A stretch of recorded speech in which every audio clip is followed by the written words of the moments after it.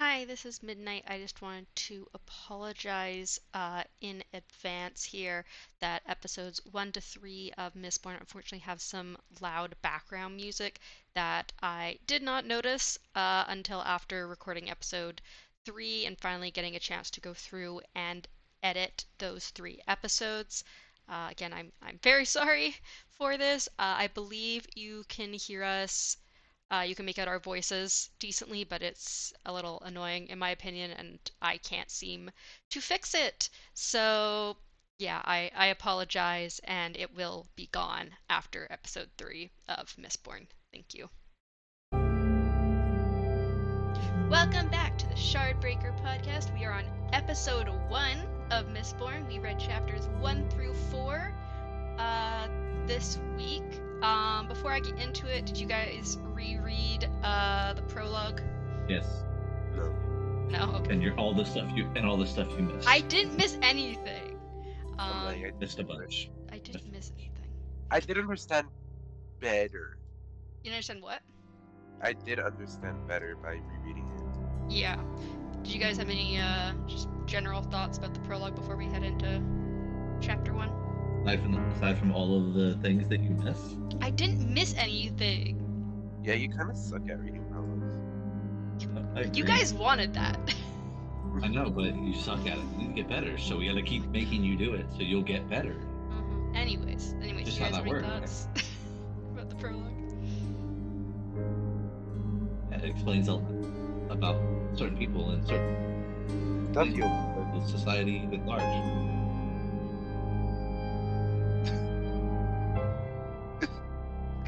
Definitely makes you scared of Steel Inquisitors from the start, so. Chapter 1. Obviously, it's the start of part 1. Part 1 is called The Survivor of Hassan.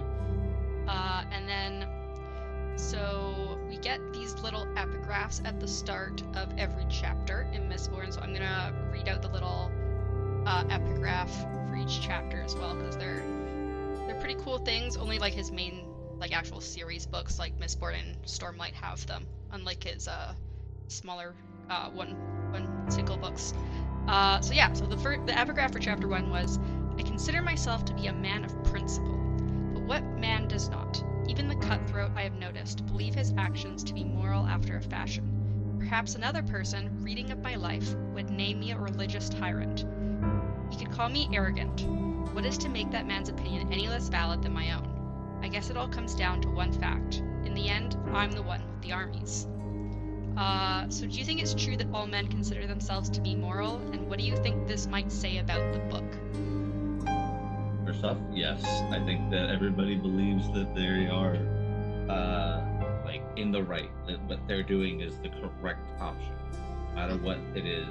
We see it as being bad because ours is an opposite ideal, but to them, they're always trying to do what they think is best. I know this. I don't remember what the quote was, but in D&D I live by this specific quote of the fact that no party is ever necessarily wrong, just differ to what your belief is. So, in D&D standards, no enemy that you're facing is actually evil, but may have just what you see as a morally evil opinion in life. But to them, you are actually the evil that they are trying to expunge from the world.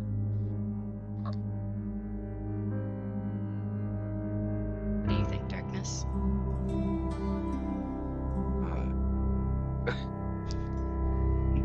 What's the original question? Do you think it's true that all men consider themselves to be moral, and what do you think this might say about the book?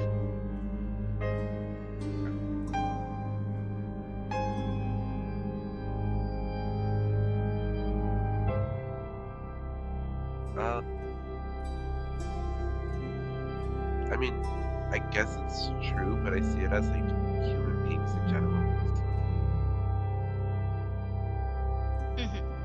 I think that's what they mean by men. The old-fashioned, men as people. So all people. That makes sense, yeah. Yeah, man, woman, and something in both of those. But yeah, But so what yes, do you guys? I feel like they need to be defended. But yeah, what do you guys think though this might say about this book that all men consider themselves to be on the correct side? That the rebellion, as well as the people they're fighting against, are neither necessarily evil. They both have their reasonings that they believe it is just to do what they're doing. Now, I don't know how that works in my opinion on some of these other people. The fact that they can just go have sex with people without their willingness and then discard of them, that doesn't seem morally thing, but maybe there's somewhere in it if they were to explain why they see it as morality. But well, it's explained later that the reason they do that is because they don't want half-breeds, because they don't want Ska having allomancy. But why have sexual relations with them in the first place when you know you're going to discard of them? Like, you will discard of them. Everyone just needs to be gay, then you don't have to worry about pregnancy. I agree. Although the rape thing is still an issue, but at least you don't have to kill them afterwards. Half of that is cured. Well, I don't know. So here's the thing, right? Even if they don't kill them, right? They've stated before that they can't have pretty Ska. So, like, well, the reason you don't want pretty Ska, what are you gonna do? Well, the reason you don't want pretty Ska is because then it's gonna tempt the guy into raping them, and then they have to kill them. But that's what I'm saying. So if you take the rape off the table, like, you can now have pretty Ska. I mean, I feel like you'd have a lot more pretty Ska. Darkness. Pretty people make pretty people. What's your thoughts about how this kind of epigraph, the thoughts behind it, is going to affect the book? Well, I mean, it's all political and political stuff in general. They see it their own way. Mm-hmm. Regardless, it's definitely gonna influence people on all sides. I don't know. I just want you guys to keep in mind that the epigraphs tend to have, I feel like, themes to them. They're important. Kind of like the orbs, the each part of the chapter that we didn't actually get. Oh, the Aeons, yeah. Yeah, that's it. Yeah.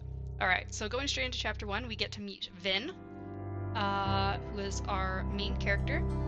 Although Kelsier actually has a lot more POVs than I remember him. Oh yeah. I totally thought he had way less POVs, but no, he you were like, oh, this man's gonna be like Vasher, and I'm like, I totally thought he was.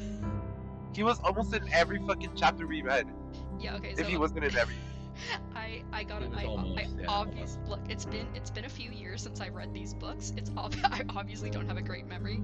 I know Vin's the main character, even though Kelsier is obviously has a lot more point of view. For some reason, I just remembered them more from Vin's point of view, his parts. So I do. Before we get into it, I do kind of like the way that it's structured, where like some of like the chapters aren't just one person.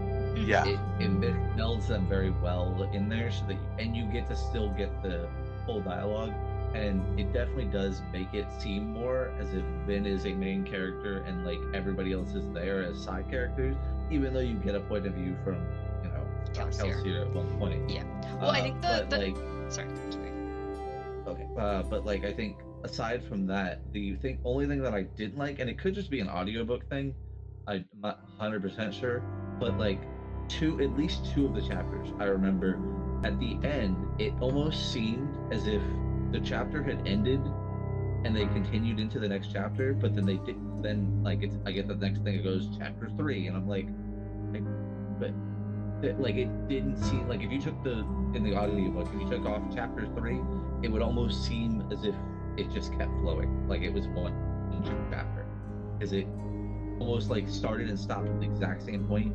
And both the chapters I remember, it almost seemed as if you got like a bit of the chapter and then they would re-enter that thing, almost as if when you watch an episode of like a show, they give you like the last bit of what happened as like the starting of the show.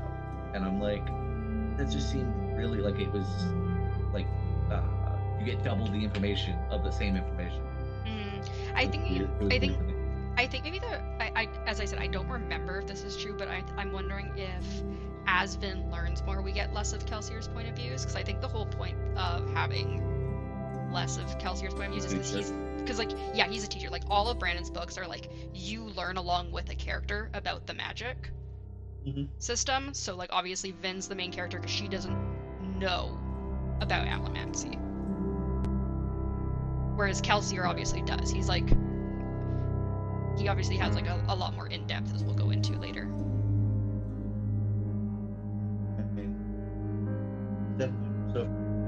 So you're cutting in and out a little bit sometimes, Mythic. Yeah, I figure like it's the internet, this hotel. Oh, is it having issues? Yeah, it keeps going down. Rip. Alright.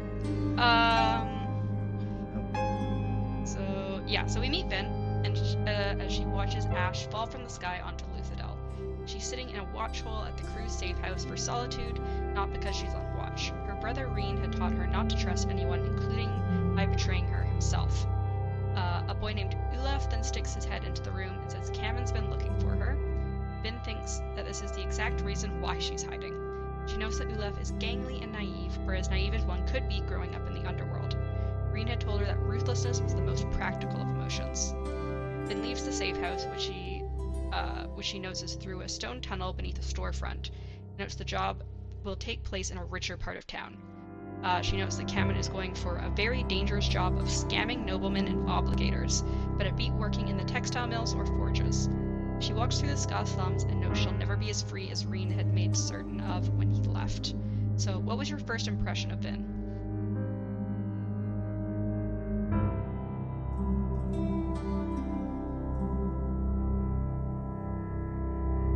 I thought, I don't know. It's just at first, I thought she was like a bit of a pushover, essentially. But like, I get it, you know, because everything that's happening. But I mean,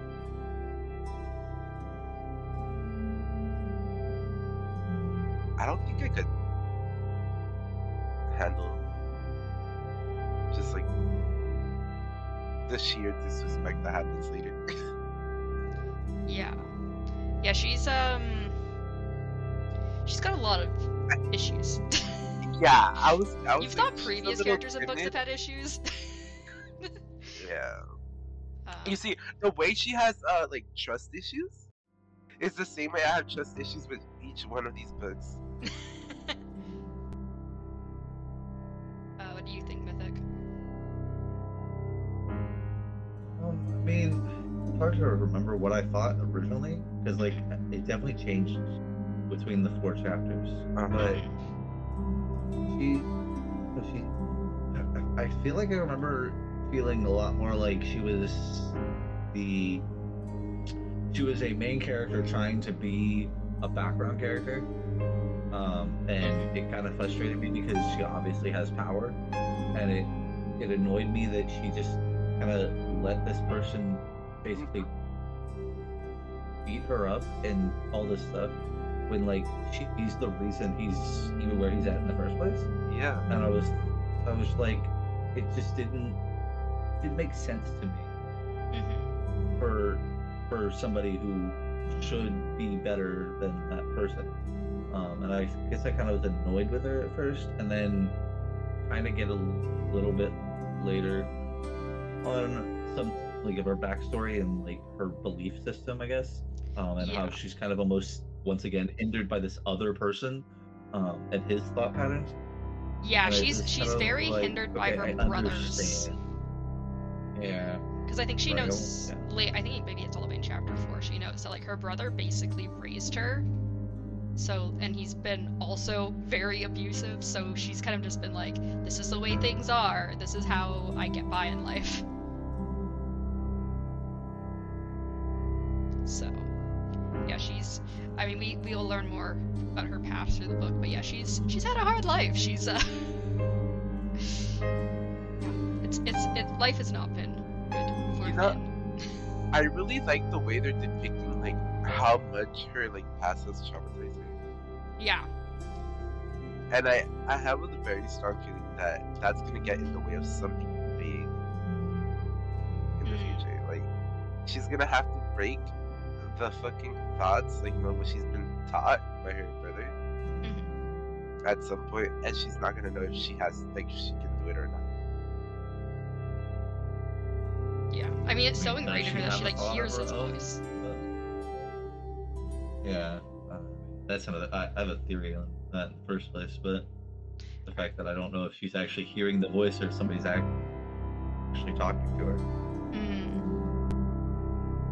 Maybe her brother is using one of these powers. I don't know, because we haven't figured out what all of them do. Maybe it's the fucking deity of this fucking place, bro. Wait, Oh, what was his name? God damn it! Lord What was Ruler? the dude's name? Lord Ruler? the No, fucking the storyteller. Oh, Hoyt. No, the storyteller. Hoyt. Yeah, maybe Hoyt is in the background. Hoyt is really mean. So when Vin sees Kamen, he angrily asks where she was. She looks down to not show any confidence, but he backhands her across the face anyways, causing her to fall against a wall. She takes it silently. Kamen says she can't mess up the job because it's worth 10,000 boxings, which I'm assuming you guys kind of figured out is their currency. Yeah, pretty much as soon as you said that. Yeah. Vin wonders if the rebellion to the north, where Themos Trusting was murdered, was putting him on edge because it would make the nobles more on edge. Vin glances up at Kamen and he goes to slap her again, but she uses a little luck, calming his nervousness. He pauses for a second before sighing and turning away from her. Vin then notes that Kamen is wearing a very expensive disguise and that as long as he keeps his anger in check, he is the best actor of any thief. So what was your first impression of Kamen? Which one is Cameron the one that hits her? Yeah, Kamen's That guy's the crew leader that hits her. Yeah, okay. That I wanted his ass to die numerous times. Apparently that doesn't. Alright, never mind. We'll get to it. Yeah. what do you mean he's the coolest character so far? Between Vin and No, Kamen, Kamen's the coolest. I definitely think Kelsey is. Not Lord Trusting? From the Who's that? prologue? Was that Nah, The guy Lord from the prologue that Chesty rapes should've- people? the rape woman? No. Yeah. Lord Well, Chesty, he's dead Lord anyway, Chesty, so it doesn't matter. Yeah. Lord Chesty should have been ruler. The Lord Ruler? Yeah, I see. I'm cringy so bad. I'm gonna get I canceled. mean, I wish he was a Steel Inquisitor so somebody could put spikes through his fucking face. But then he'd have more power. Maybe. So Vin then notes that Kamen is... We don't know how they're made yet. Yeah, we don't What know is it with body modifications in every single one of the fucking books? I mean, wait. Has there been a body modifications? I'm assuming Douglas is What? talking about Lifeless in Warbreaker. And then the Dakor. Not only that, but the way that he can also, like, Asha can change his body and shit. I mean, okay. Well, when you say body modifications, I was thinking like, spikes through the eyes, bone armor under your skin. Yeah. Okay, So but it's like I a don't body think modification of could also anything be in that. a body modification Yeah, it could could also be- be kind of yeah. rest of that too. Yeah, I gotcha, yeah. But I mean, I even remember tattoos being a, like, big thing in Warbreaker either, though, you know what I'm saying? But I guess if you lump in his power to change himself, his body, I guess, yeah, modifies his body. Not only that, but you also got to think about the tongue thing. Oh, so Sabron's tongue getting cut out? Yeah. Took me a second. Oh, but that didn't, like, when you It say it, affected I'm thinking art. you're like, about. Did it though? I mean, yeah, it dampened him, I guess, yeah. Made it so he couldn't use certain things. Yeah, they're involved in some sort of way in every fucking like, part of it, though. Yeah. Like, it all involves you're right. fucking magic in some way. Anyway, so Vin then notes that Kamen is pretending to be a lowly noble going through hard times. He's working with a man named Theron who comes in and asks about Vin. Kamen says she's no one, but Theron continues to look her over. Vin notes that she barely looks her age of 16, but that some men prefer that, which is lovely. He luckily turns away without Vin having to use any look. Sanderson definitely is like pushing a. This is specifically his darkest book. He wrote this in the time where like super dark, edgy books were like a huge thing.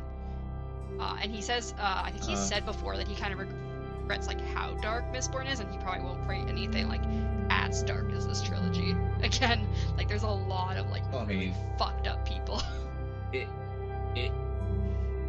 In all honesty, I actually enjoy that kind of a book because it shows the gritty realism of life. Like, like when I play D&D, I have to make sure certain certain players are okay with some of the gritty stuff that could possibly happen, because like it's an open world, and in my opinion, everything could happen. Anything that can happen in real life should be able to happen in the game. And so I don't like explicitly talk about things, but they are there and they happen. And like, you know, and I leave it open to people's interpretations, but I let them understand that, you know, it's a realism world. Like people could get raped or get, you know, other things that possibly could happen. I mean, in D&D specifically, we're so happy with being able to murder people and like not have a problem with that. But then you jump to the other spectrum and it's like complete 180 of like the thought pattern, and it doesn't make sense to me or something. But yeah, so I mean, I like this form of book. It kind of saddens me that you say he's kind of stopped doing it after the trilogy. Like, it's not that it's... this is definitely his darkest book. I wouldn't say, like, other books don't have, like, dark elements to them, but it's definitely, like... I don't really think he, like, specifically gets into, like, rape of young-looking girls. Much. I mean, yeah, that's definitely a little... Like, you're really touching that line kind of idea, because... But, like, just in general, like how realism that is, like that I enjoy. I actually kind of like that.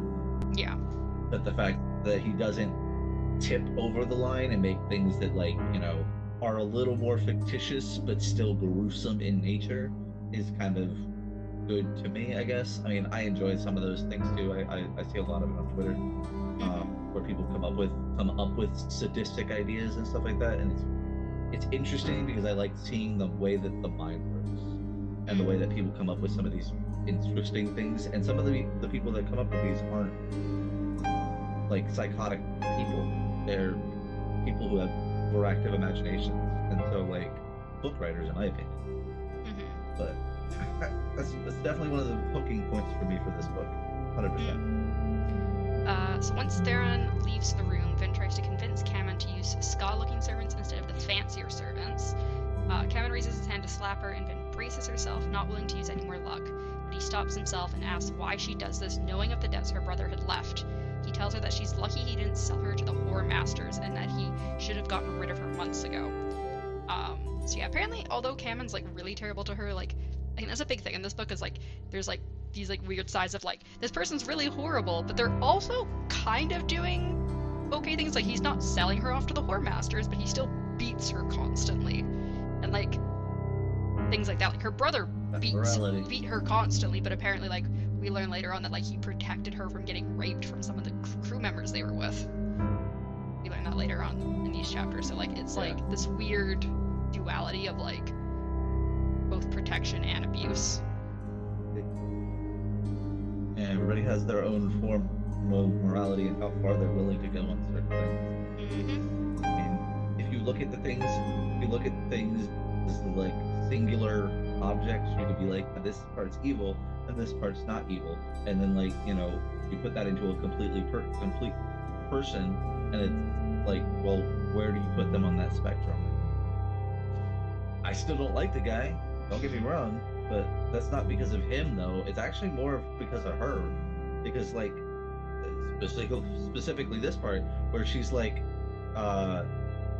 you shouldn't be using these people because it will kind of give the person that we're trying to fool the different impression. And I'm like, she's smart.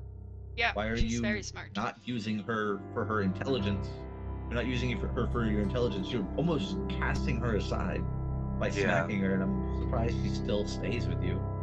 Like that it was, like I said, it wasn't as much him as much as it was her that I had a problem in that situation. Like, yeah, sure, he's a terrible person, but she obviously has this power, and she could probably use it to some aspect.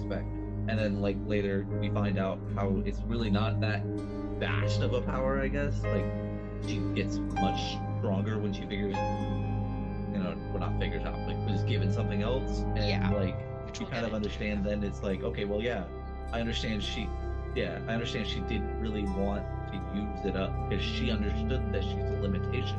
Mhm. And, like, but I still don't know, even afterward, I still don't feel like if she was given that vast amount of power, I don't know if she still would have, like, I feel like she still would have been subservient. Well, we'll find out later, because for future episodes, she'll actually have access to stronger powers. She's.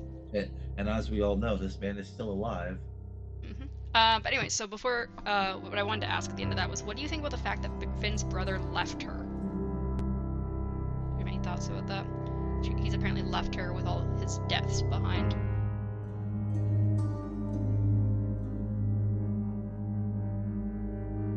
At I don't know first, really what to think. at first, I thought he was dead. At first, for some reason. But I'm thinking, what if he somehow joined? Oh, that would kind of make sense. What if he like joined the side they're trying to fight? Oh, like join like the Rebellion? Obligators Or or the other- something? That one's the nice side, yeah. The Obligators, yeah. Like the Yeah. Steel Ministry. Yeah. Uh-huh. Could be a That'd be screen interesting. printer. Technically, I'm going on a different route, but yeah. Yeah, go ahead, Douglas. pretty sure that it was said. I don't know. I'm pretty sure it was later, but I'm pretty sure it was said that he was like her half brother or something. I don't Yeah. remember. Does it say he's is. her half brother? It's 100%.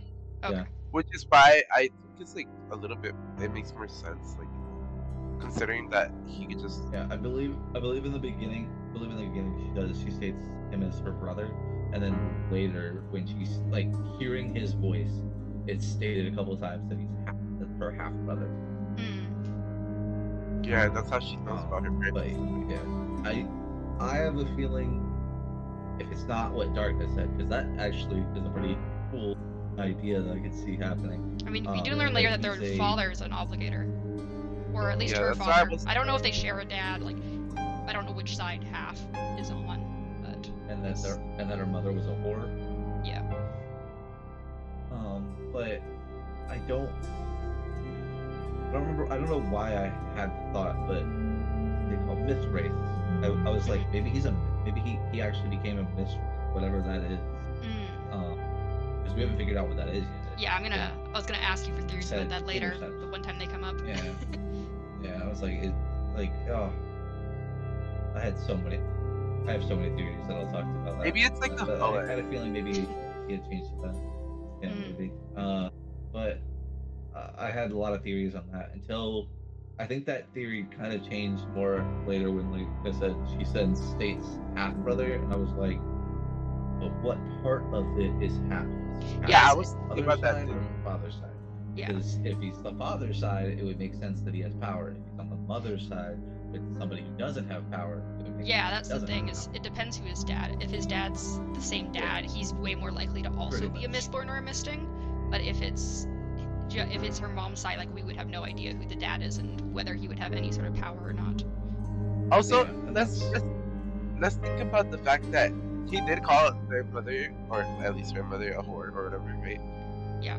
Yeah. Well, I mean, but that's technically what she was. Like, she worked at a whorehouse, Yeah, I think, that- and like, Yeah, but apparently unwillingly. Like, she didn't really have a choice. She was stuck in the underworld, and that's apparently where most women go. I know, but But why would you say that about your own mother? You would say that- no, it's more of the Oh. fact that he I'd probably do it. It's more of the fact that like she works there and she got a child with like what's that category? Oh. Or whatever. Oh, high. Obligator I think or he's a whatever. Yeah. high pre-lan So- obligator, or something like that. High-ranking obligator. What stops someone with more power from also falling in that category? and like he's just more powerful. What do you mean? Sorry. Because like that's like if she can pull someone like that, then obviously there's like attractiveness there. So I like, see. So you think like his dad, even if they share a mom, his dad could also be pretty high ranked. yeah, and it could also just be more powerful. Well, as far as we know, there's nothing more powerful than a Mistborn. Yeah. Well, see, that's so. I don't mean like theory on misrates, but like, I get it. Actually, I understand correctness. Like that would make a lot of sense. But I don't feel in the story so far there's enough sustenance to back the fact that like having somebody, like, let's say you have like, you know, somebody who has immense power, they have a child, and that the child is then given that same immense power, or if it's, you could have somebody who has like pretty much no power, like be what was missing, and then they give birth to a Mistborn. So yeah, what made me think about this though is because I'm pretty sure it's discussed that like genetics have to do something with like how the power is it's all about genetics. Yep. Which we'll get into that later. Yep. We're gonna get very ahead of ourselves. Yep. So I mean, I told you it was gonna happen, Midnight. I really did. Yeah. Anyway, so Kamen lets her go, and Vin stands near a plant while Kamen does as she had suggested and tells the fake servants to dress less fancy and get more servants. The obligator Prelan Laird comes into the room. He's bald with dark gray robes and ministry tattoos around his eyes that specify him as a Prelan. Prelans are a senior bureaucrat in the ministry's canton of finance. A set of lesser obligators follow him with simpler eye tattoos. And actually, one of those pictures I sent you of Steel Inquisitor, the last one, you can kind of see the eye tattoos, which the Steel Inquisitors also have. So Kamen rises when Laird enters, and Laird barely acknowledges him before sitting down, a servant bringing him fruit and wine. Finn watches, and Kamen and Laird speak, happy that Kamen is staying subservient, as even though Kamen treats her badly, he needs her as he considers her his good luck charm. Laird then mentions that the canton has already decided to reject Kamen's proposal. However, both Vin and Kamen realize Laird wouldn't be here if that was the end of it. Did you have any thoughts on Prelan Laird?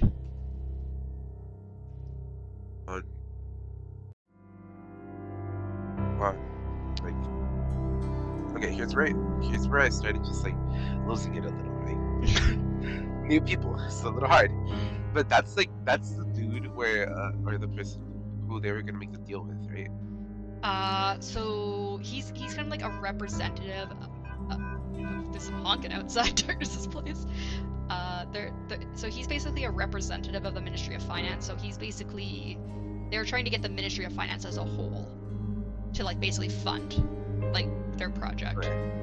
Yeah, he's just a representative. Said, basically, yeah, but it was when he came, he makes a comment like, he's telling them no, but then you wouldn't have come if it was an actual no, if you had to negotiate. Yeah. So like the apparently there's like it's mentioned later as well, but he mentions that there's like a board, so like the ministry's like board at the Ministry of Finance has kind of said like, oh, we don't really want the proposal, but obviously he wouldn't be there if they were like completely against it, so they're like, oh, obviously there's a way to kind of convince him.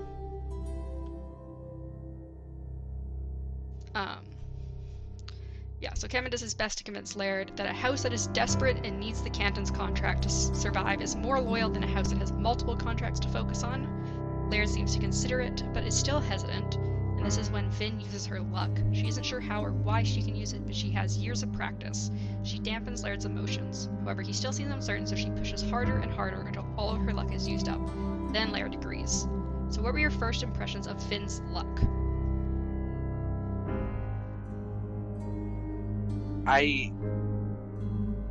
At first I thought it was like, oh my god, something new, because we literally didn't know like what like this magic could do.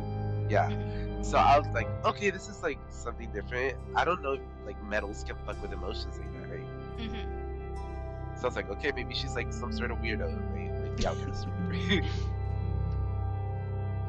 And like maybe she's a special one.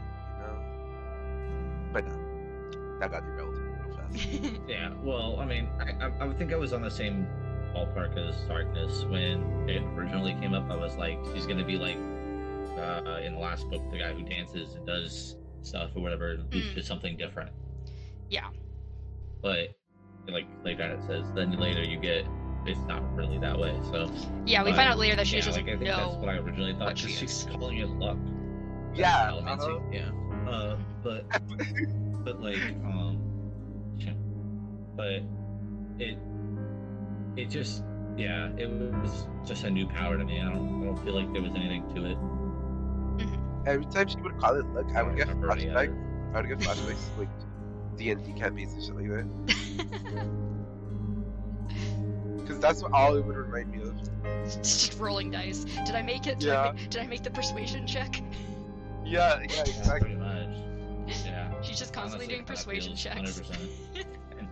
Just charisma. She's got a really high charisma, but sometimes she rolls bad. I feel like she just has advantage, but she just happened to roll 2 ones, you know. So then we get chapter 2. So the epigraph for chapter 2 is, if men read these words, let them know that power is a heavy burden. Seek not to be bound by its chains. The terrorist prophecies say that I will have the power to save the world.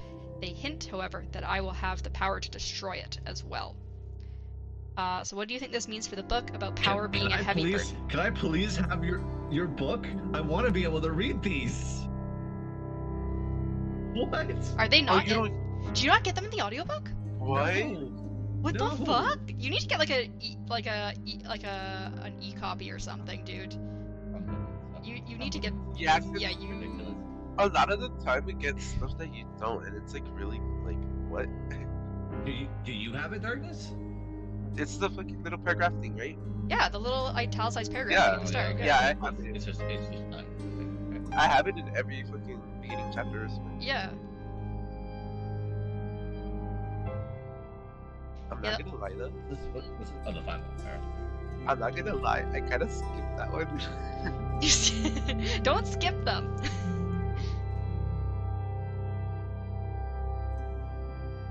You keep going. I don't know if Darkness can answer the question while I'm looking. Yeah. So what do you think means about the book about power being a heavy burden?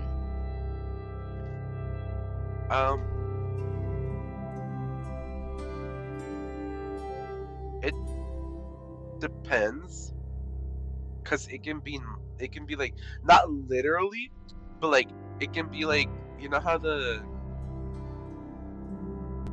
fucking metal spike head, whatever it is. The Steel Inquisitor? There you go.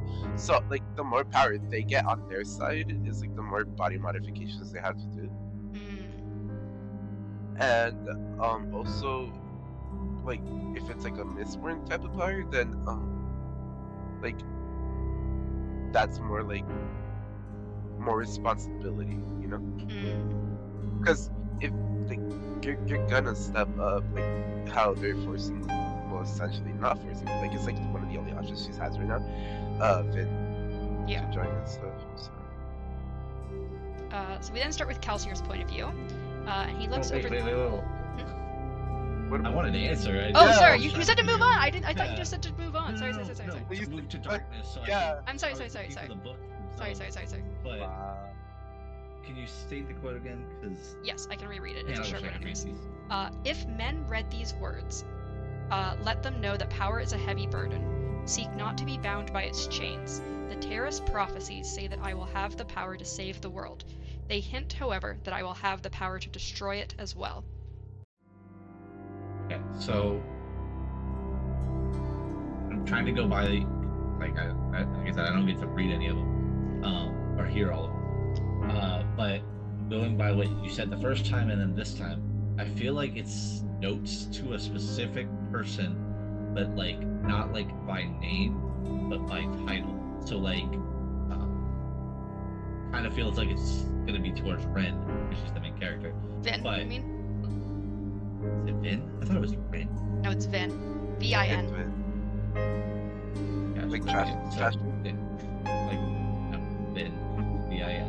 Okay. I feel like it's gonna be to Vin, in some ways, but like it's. I feel like it's to somebody who is basically all powerful, like has the ability to use all the metal, which we find out later, but like about all of the different types of metals. But I feel like it's going to be that person that they're actually maybe stating things to, and like it's a warning. It goes into my theory on what mist wraiths are, but it's a warning on like using too much power, and it possibly becoming, you know, burden. You know, like you have to be careful, kind of idea. But I feel like it's also trying to tell you to just kind of break the chains, just you know, fucking be as powerful as you can be. But like because it comes with the responsibilities, like the Spider-Man quote of, you know, with great power comes great responsibility. So that's how I interpret it. Yeah. So then we start with Kelsier. As he looks over Luthadel, he notes that most of the buildings are 3-story stone structures, with tile roofs for wealthier people and simple wooden roofs for others. There are also some grand keeps for the great houses, with clearings around them. Kelsier also notes that everything is stained at least slightly black from the ash. Kelsier can see Ska workers clearing ash from the streets to be put in the river Shanarel to wash the ash away. He notes other Ska workers heading off to work, as Luthadel is the main export of metals, thus having many forges and refineries. The river also provided a good place for mills to grind grain and textiles. Kelsier then looks at Critic Shaw, the Hill of 1,000 Spires. That is the Lord Ruler's palace. He notes that it has been 3 years since he was captured, and thus it was unlikely anyone would recognize him, although he wears a hood anyways. So what were your first thoughts on the description of Luthadel? Well, I obviously struggled to picture it. Yeah, that's why I sent you some pictures. Yeah. Mistborn it's compared to Warbreaker and Elantris, it's much less Earth-like. So, because of all the ash and everything. I don't know. For some reason, with all that ash just like falling on them, I figured the volcanoes were near them. Yeah, I like, agree. Like I felt like it was just big ones, just like they were at the base. Yeah, no, I think if you look at the maps that are provided, they're like kind of spread out this like the country / continent. I'm not 100% sure how big it's supposed to be. I don't remember. But they're like named and like shown on the map of the final empire. Huh. What if? Okay, you know what? I'll save that for later because we still got to discuss what's coming. I mean, like I said, I definitely didn't picture what you sent in the thing when I was originally thinking about it, but I could definitely see it from the way that it's described, like how these pictures look, I guess.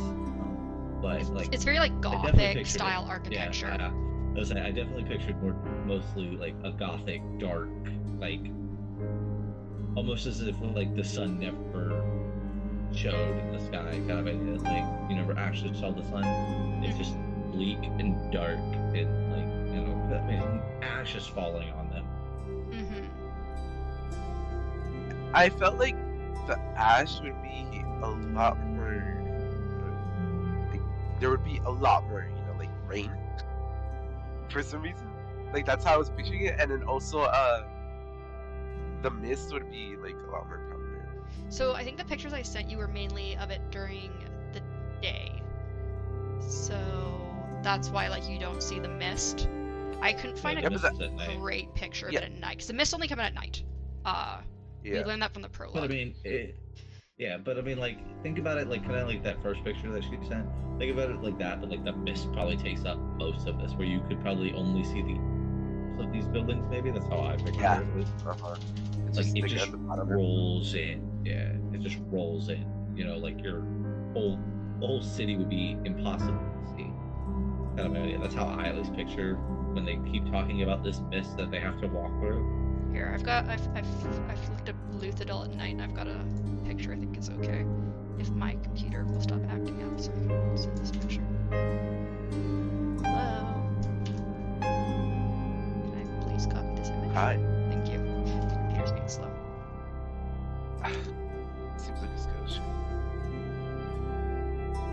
Oh, that's better.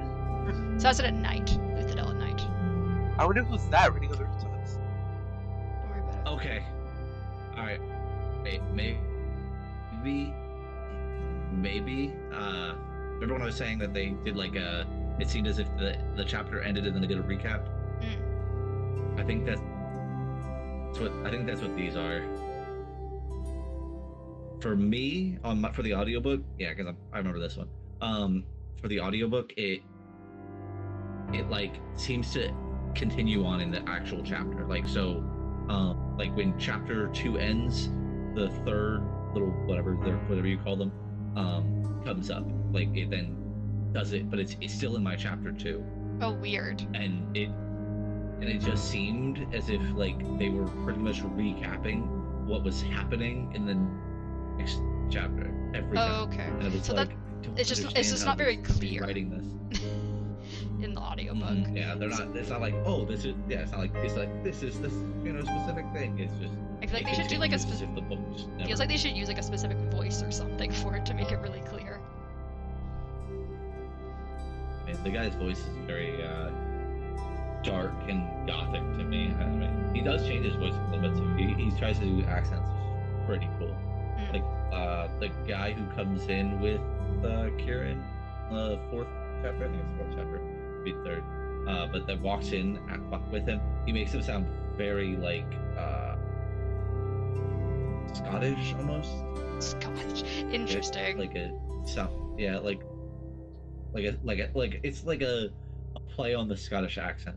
That's interesting because this is all based on like French. It's supposed to be very French, like Kelsier and stuff like that, and like other characters. Like they have very French names.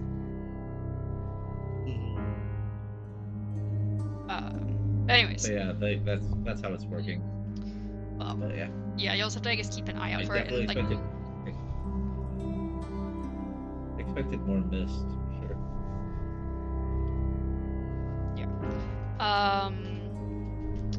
Yeah. So, a figure then approaches the wall, whom Kelsier recognizes as Dachshund. He, like Kelsier, wears clothing that looks aristocratic enough to be middle class. Kelsier notes that the nobility isn't about money, but ancestry. The Lord Ruler is immortal and apparently remembers who supported him during the early years of his reign. Kelsier also notes that neither he nor Dachshund are of noble blood, although Kelsier is half-blood, which can be considered worse than Ska. So what do you think about this way of assigning people as noblemen compared to how it was in Elantris? Where Elantris, it was very, very money-based, and this one it's like, nah, you can be pretty much poor and still be considered a noble and have like advantages because of your ancestors.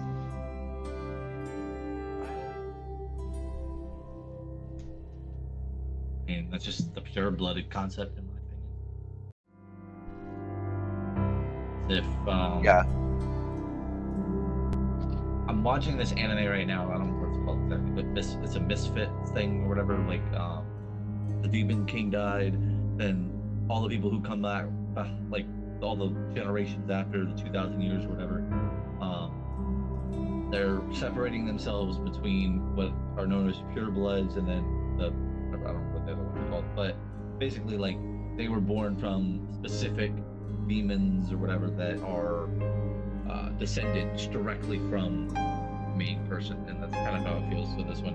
That like the people that are here that have the power are really just the purebloods. They're we have power pretty much. I mean, which honestly makes sense because the only way these people, Mistings and Mistborns, are created is the people who have power, and then people who don't, kind of idea on that.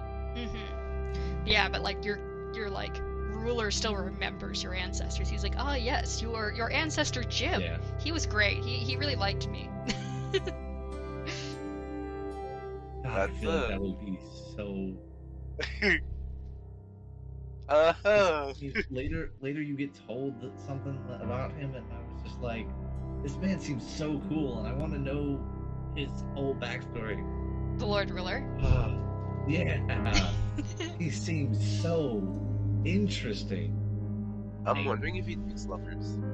Asking for a friend. Anyway, so Doxa notes that Kelsier... I don't think you're his type. Darkness. You don't know that. You know nothing about the Lord Ruler. maybe he doesn't like Pretty Scott. Maybe he likes me. No, Maybe you are a pretty Scott, Darkness. if only. I feel bad for Darkness to say this, but I don't think any of us are pretty Scott. I don't think I'd want to be a Scott, thanks. Well, unfortunately you are. Wow.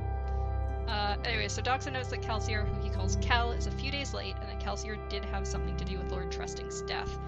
Kelsier mentions that the death was almost an accident, and that his death wasn't much of a loss, as Trusting had a reputation for cruelty.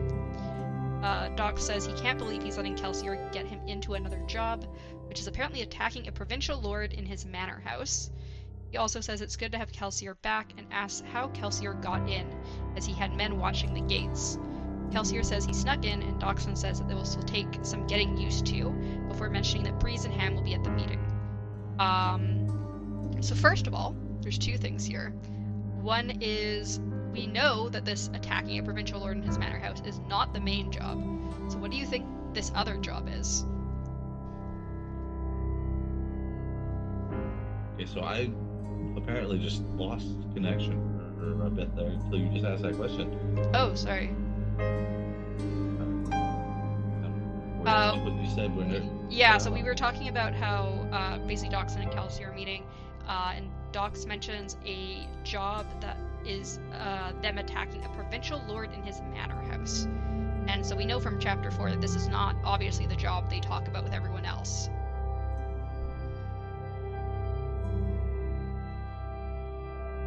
Okay. No, it's like the whole main thing. He's a lord. He's a lord. I mean, So the kind the of provincial lords. version of it. Well, no, the provincial lords are like Trusting, who aren't in the city. They like own like land out there that they farm, like Lord Trusting. Are you telling me that this man isn't in the Sun City? Are you telling me that the High Ruler, right? The Lord Ruler is the Lord Ruler. I'm saying that this other job that Doxson's mentioning here is not the plan to take out the Lord Ruler from chapter 4. Yeah. There's obviously there's apparently this secondary job that he's talking about with Doxson.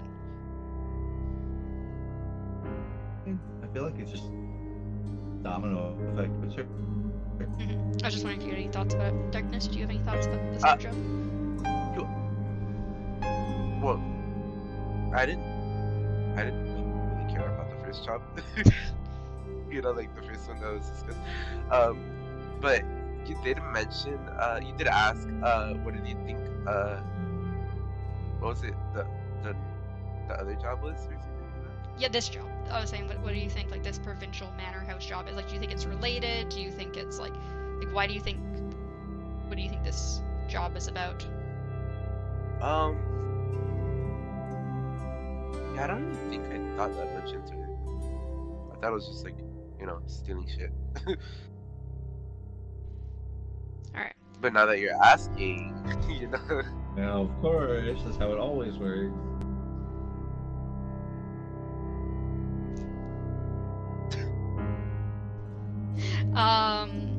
Alright. Anyway, so my other question was, how do you think Kelsier got into the city without being seen?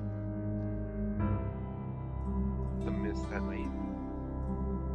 Or kind of going on that whole. I don't want to say it because we haven't gotten to where it again says Mistbraid, but I feel like he's just a Mistbraid, and it's a misconcept of like what actually that is. Like people have been assuming that Mistbraids are some evil entity or something like that, but really it's just like a certain metal that you eat, and then you can become mist, basically. Like, there might be these bad things, but I don't think they're what are known. Like, I don't know. I feel like there could be two versions of a Mistbraid. One of them being that somebody who has basically tried to use too much power that they cannot, but like their body cannot possess, and then it overwhelms them and they become mist. And then also that like you can still tap into that same idea by trying to almost mimic using too much power, and like can keep your sanity and like be able to, become mist, glide into a specific spot, and then not be mist anymore. You know what? Like you could tap into being a mystery. I need you to remind me about that. Maybe their body couldn't handle it, and they became mist idea. Remind me this. Like when they're all gathered there. Chapter 4. I just thought of something, and Okay. it's like That's what I'm waiting on too. I'm That's what sorry! waiting on. Anyways, I have a fudge load of I'm theories sure. on. I'm sure. All right, we'll keep going. So Kelsier asks about Trap, whom Doxson says is dead. Kelsier then mentions that life is hard for a ska misting. Kelsier recommends clubs for their smoker, and Doxson mentions inviting Club's relative, who is a Tinai, as well. They also mention Yedin, who is apparently going to be paying them. And then Marsh is mentioned, Kelsier's brother, who Kelsier insists will come and infiltrate the Obligators. So we've got the words smoker and Tinai here. I can kind of help you put together Tinai a little bit. So, because based on information we have, we know from chapter 4, is it chapter 4 or chapter 3, that tin is one of the metals you can burn. We also know from this from the prologue. And we know from the prologue, when Kelsier burns tin, that his senses are sharpened. So that is what a Tinai is. But what do you think a smoker is? I mean, if you can see the map, then the map that comes with the book, you know all the metals and stuff. Really? Damn, another thing I'm missing out of. You really need to get like at least an e-reader or physical copy of these books. I'm gonna go buy one. Let's see if I can find it. Does it tell you? Actually, the ebook right now was like $1. So Yeah, but where did you buy it? I don't Amazon. want to buy it on the wrong site. I bought it on Amazon. Oh, you bought it on Amazon? Yeah. Oh, I see. Because of all the gates in Luthadel, they have all the each Yeah, gate is that's named what I was. after That's a what I was metal. thinking. Yeah, Yeah. that's exactly what I was thinking. Yeah, the map of Luthadel has all the different gates. As I said, we also learn anything in chapter 3. Well, if both of you now know. Well, as I said, they're mentioned. They're mentioned later. Know, right? They're mentioned later what all the metals are. The metals are, it is iron, steel, tin, pewter. Yeah, go ahead. Go. It's iron, steel, tin, pewter, zinc, brass, copper, bronze. Those are the 8 basic metals. Okay.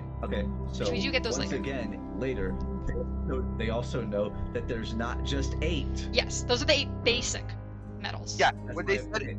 So all right.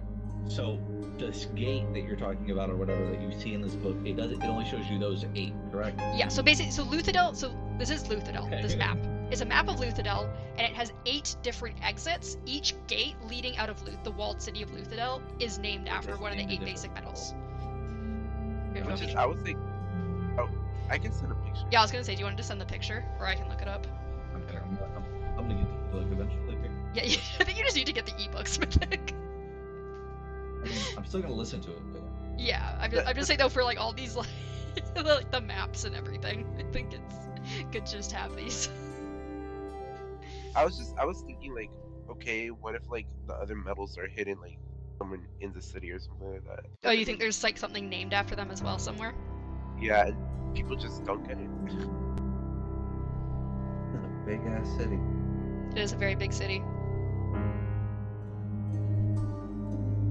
You know, But now that I read some of these, it reminds me of one of the cities I made 1950 thing, where they're all about stone, like certain stone.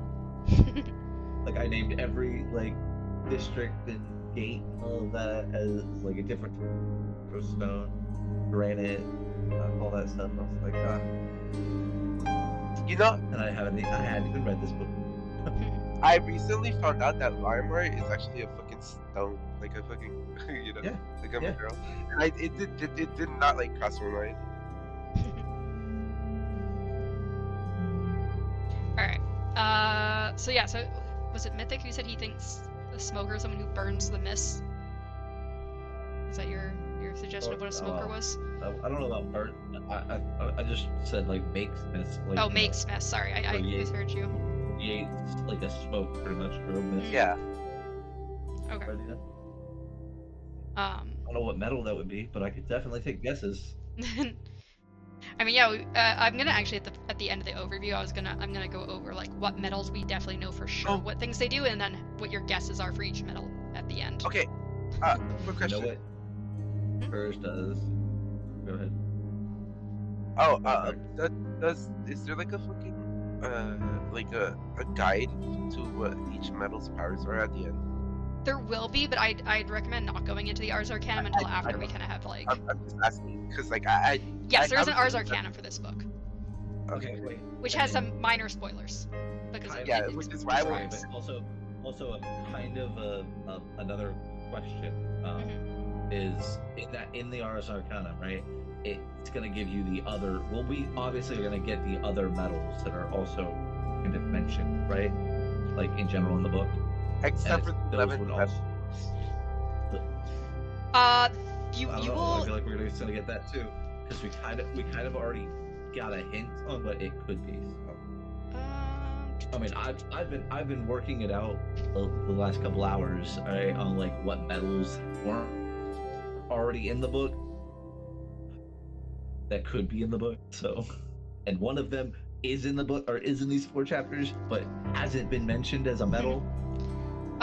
So I think the Ars Arcanum actually, I think, only shows the basic 8, it looks like. At least in my book. I don't know if there's an update Ars Arcanum. I can't even check because if I check them, I guess I will. Yeah. As I said, it I don't want to like reveal what each one does because we kind of get it as Vin learns them. I was thinking, which by the way means she probably will end up taking the fucking 11th medal herself. I was thinking like I mean, do you really not think that was gonna happen, Darkness? That's true. So like I was she's the thinking main character. it was gonna be like a description of the what is it, 10th Heightening or something like that, where like it's like, oh, it does this, and it can possibly do more, you know? Yeah, no, it is. It looks like, at least in my version of the book, it only shows the basic 8, which I'm surprised by because we do learn the two other ones in this book, and I think we also do learn what the 11th one does in this book. I can't remember, so I'm surprised they're not in there. Try flipping the page. I did. I flipped all the way to the back. But anyways, so let's keep going because we keep getting out of ourselves because there's so much that happens in the last chapter. So Duxon then says, before the meeting, he wants to show Kelsier something, instead of Kelsier going to chastise his brood of a brother, as Kelsier says. So we switch to Vin as she hides in the shadows of the safe house to not be noticed, as she doesn't have the luck to expend to keep the men's hands off of her. She notes that 6 months ago she wouldn't have thought life would be worse without her brother Reen's abusive anger, but he had been able to keep the men away from her. So what are your thoughts on Reen, as he seems to have been both protected and abused Vin? It did it again. Did it cut out again?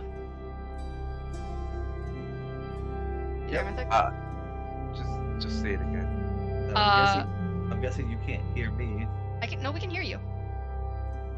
No, before, like, you couldn't hear me say, oh, it happened again. No, I did hear you say, oh, it happened again. That's why I was like, oh, are you there? Oh. And that's why I was like, say it again. Maybe you can hear me. We seem to be able to hear you, you just can't hear us for some reason. Sometimes. Apparently. I mean, you cut out mid-sentence, so I know it happens. Yeah, but Darkness heard me, so... I did? Yeah. Did you not? Yeah, I did.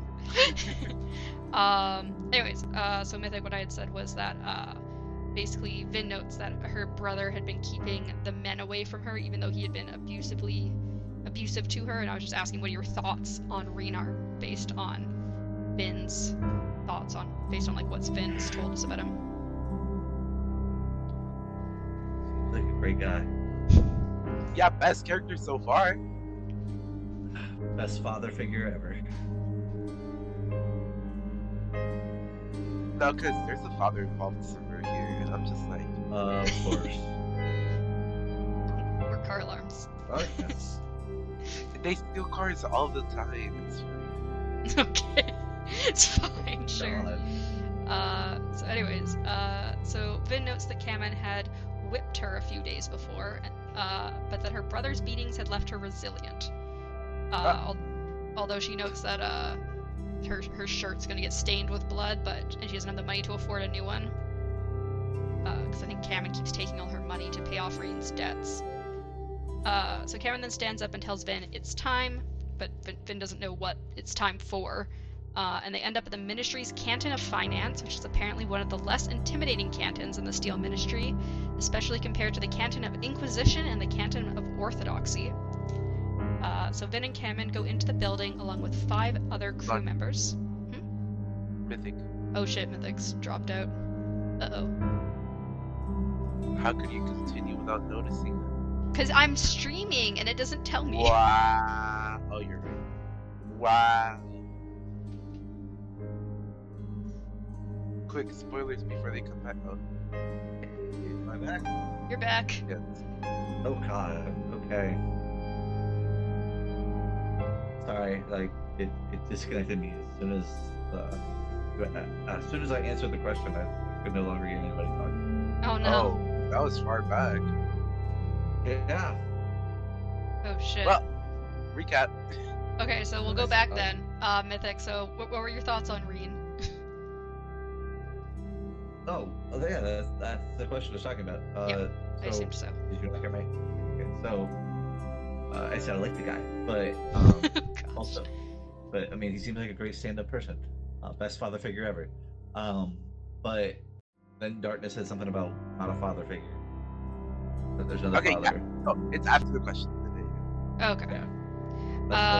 That's the last thing I heard in that. Yeah. Yeah, so I got to the point where they are heading to the the Canton of Finance, which is less intimidating than the Canton of Inquisition and the Canton of Orthodoxy. So Vin and Cameron go into the building along with 5 other crew members. Cameron approaches an obligator at a desk with mid-level eye tattoos, who says he can only bring 1 servant, which Cameron chooses Vin. The 2 of them go into I mean, she's his lucky charm.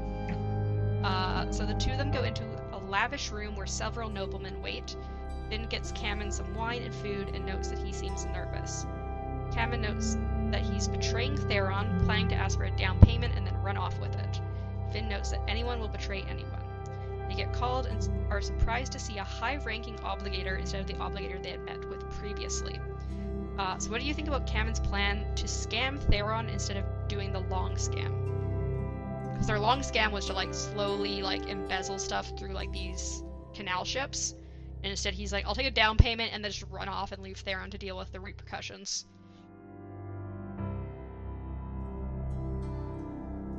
I mean, obviously we know that he's a fucking great person, you know? I mean, we know Theron's such a great person too. All great people, man. I'm just saying, like, a little bit of therapy, a little bit of queerness, and we'll have these problems solved. Oh gosh. What did you think, Mythic, about Cameron betraying Theron? That seemed like his person. Mm-hmm. Yeah. It definitely didn't surprise. Yeah. Like I was like, I mean, I had the thought too. I was like, man, this would be so easy just to get away with it.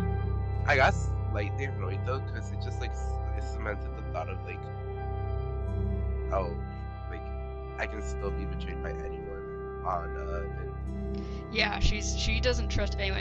It seems like everything that happens basically with this crew is like, oh yeah, I'll be betrayed. Oh yeah, this person's gonna betray this person, or this person's gonna betray me. It's not great.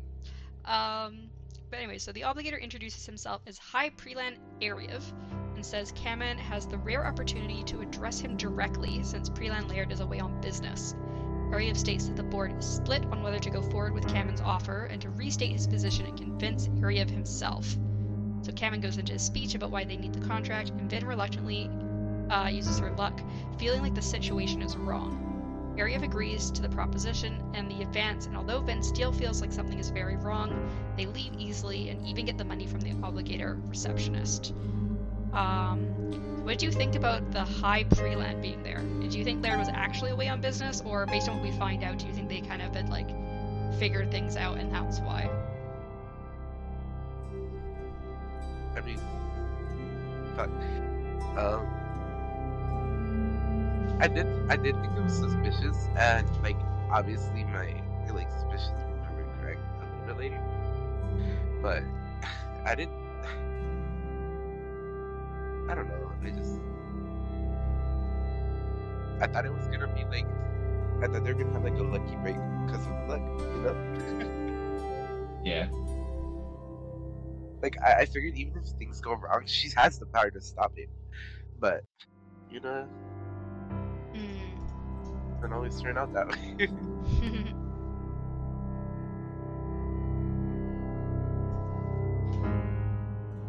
So we then switch back to Kelsier. He and Doxson are in the waiting room at the Canton of Finance. Kelsier's eating one of the little cakes in the waiting room. Doxson asks what Kelsier thinks of Vin, and they pass Cameron and the receptionist on their way out. And Doxson explains that Kelsier's brother found out about Vin after Cameron had tried to swindle him. Dox isn't sure if Cameron knows what Vin is or not. So do you think Cameron knows that Vin is an Allomancer of some sort, or do you think she's literally just his lucky charm? I feel like it would be stupid not to know, but like, why? Like, this whole thing frustrates me. Like, I mean, I don't think Cameron. You're asking if Cameron knows, right? Yeah. Who keeps beating her?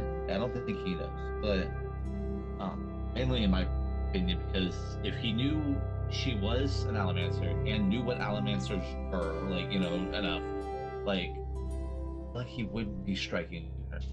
Mainly because, like, if I knew what an Allomancer was in this time, I'd probably be a little more afraid of him if I wasn't an Allomancer myself. Like, I feel like it wouldn't be the same relationship they have. Unless he somehow does know, but knows that she's not able to use enough power to really be a threat. Like, you know, if he's that way of elements.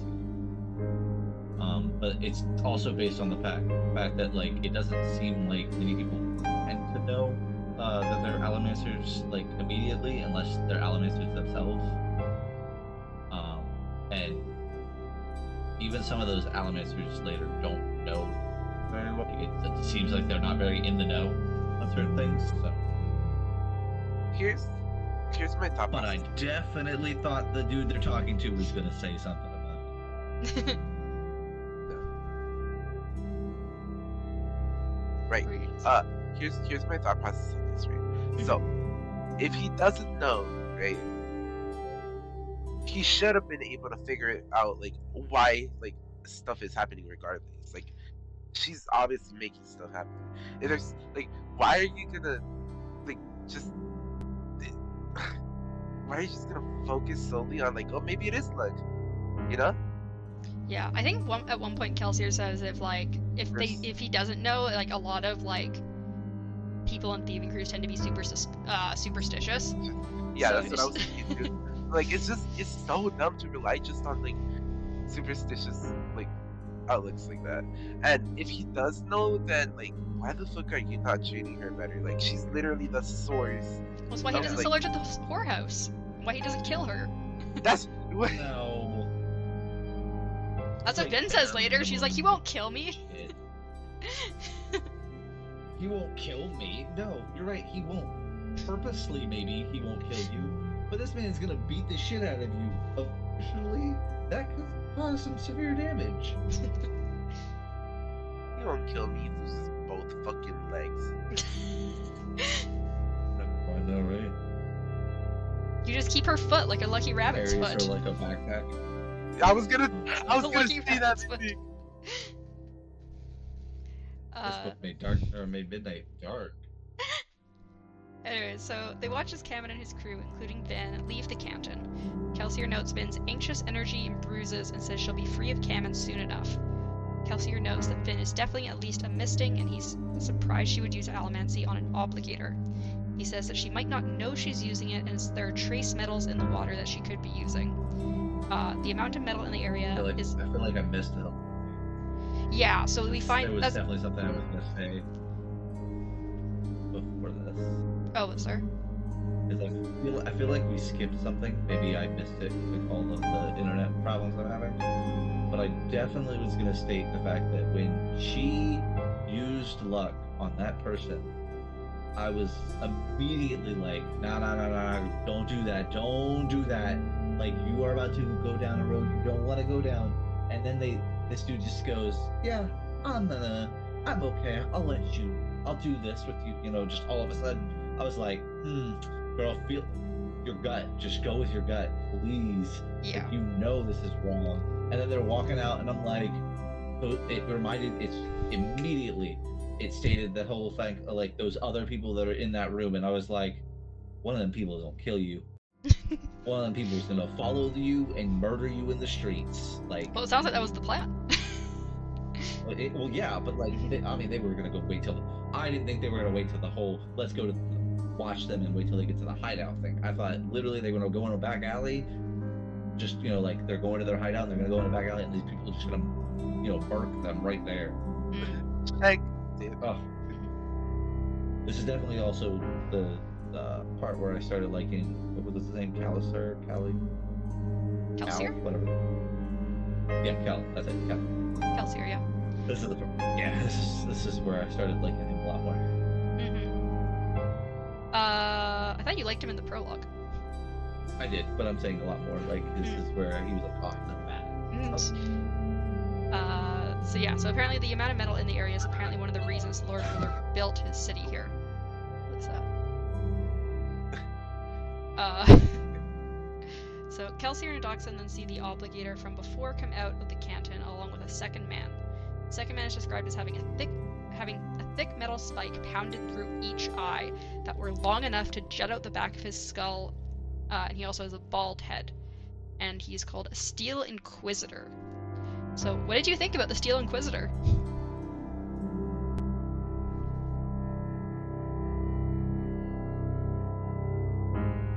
Okay, sorry, I'm back. I mean, I still was listening, but I'm back. I like the Steel Inquisitors.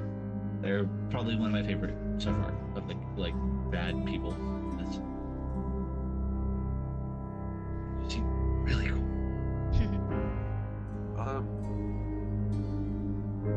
I'm just curious to how they're going to do the whole power aspect. Yeah, we don't know much about them yet. Nope, but they're called Steel Inquisitors, so it makes me believe that they're probably like Mystics that only use the steel power, whatever that steel power is. Do we know what steel does? We do not know what steel does. Not yet, no. But I have theories. Yeah, as I said, we'll go over that in the overview, the theories for each metal that we don't know.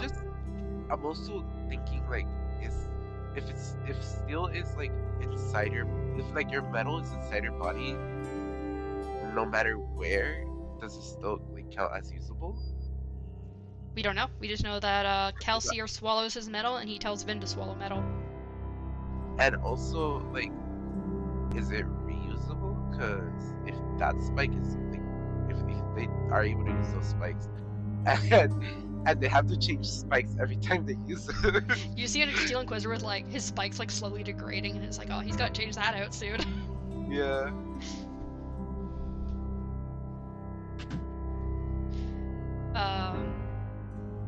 So on that topic, real quick, the only reason I would think that it wouldn't matter as much if they can use the spikes that are in their face, it wouldn't deteriorate. It's because the fact that he gives her such a very small amount in an alcoholic thing later that like it's like sediment almost, and so a bigger object, I feel like it would take way too long for it to all go away if that much power comes from small traces. Yeah, it's really like metal flakes, they say, so it's like shavings of metal they have like mixed into an alcoholic solution. And it's obviously not filled to the brim with metal either, because like, as we're gonna get into later, like Vin has like Kelsier shake it up so the metal's everywhere. So, but yeah. Like, I like she's very smart. So Kelsier notes that Kamen is likely being tailed by two people as the Steel Inquisitor slowly goes after them. He also notes that even if Kamen's group isn't the best, they fight the Final Empire in their own way, and he also doesn't want to let a possible Mistborn die. Doxon then says he can take the 2 tails, and Kelsier pulls out a vial of alcohol solution with metal flakes in it and drinks it. The metal flakes are the basic 8 elementic metals: iron, steel, tin, pewter, copper, bronze, zinc, and brass. Kelsier says he'll distract the Inquisitor.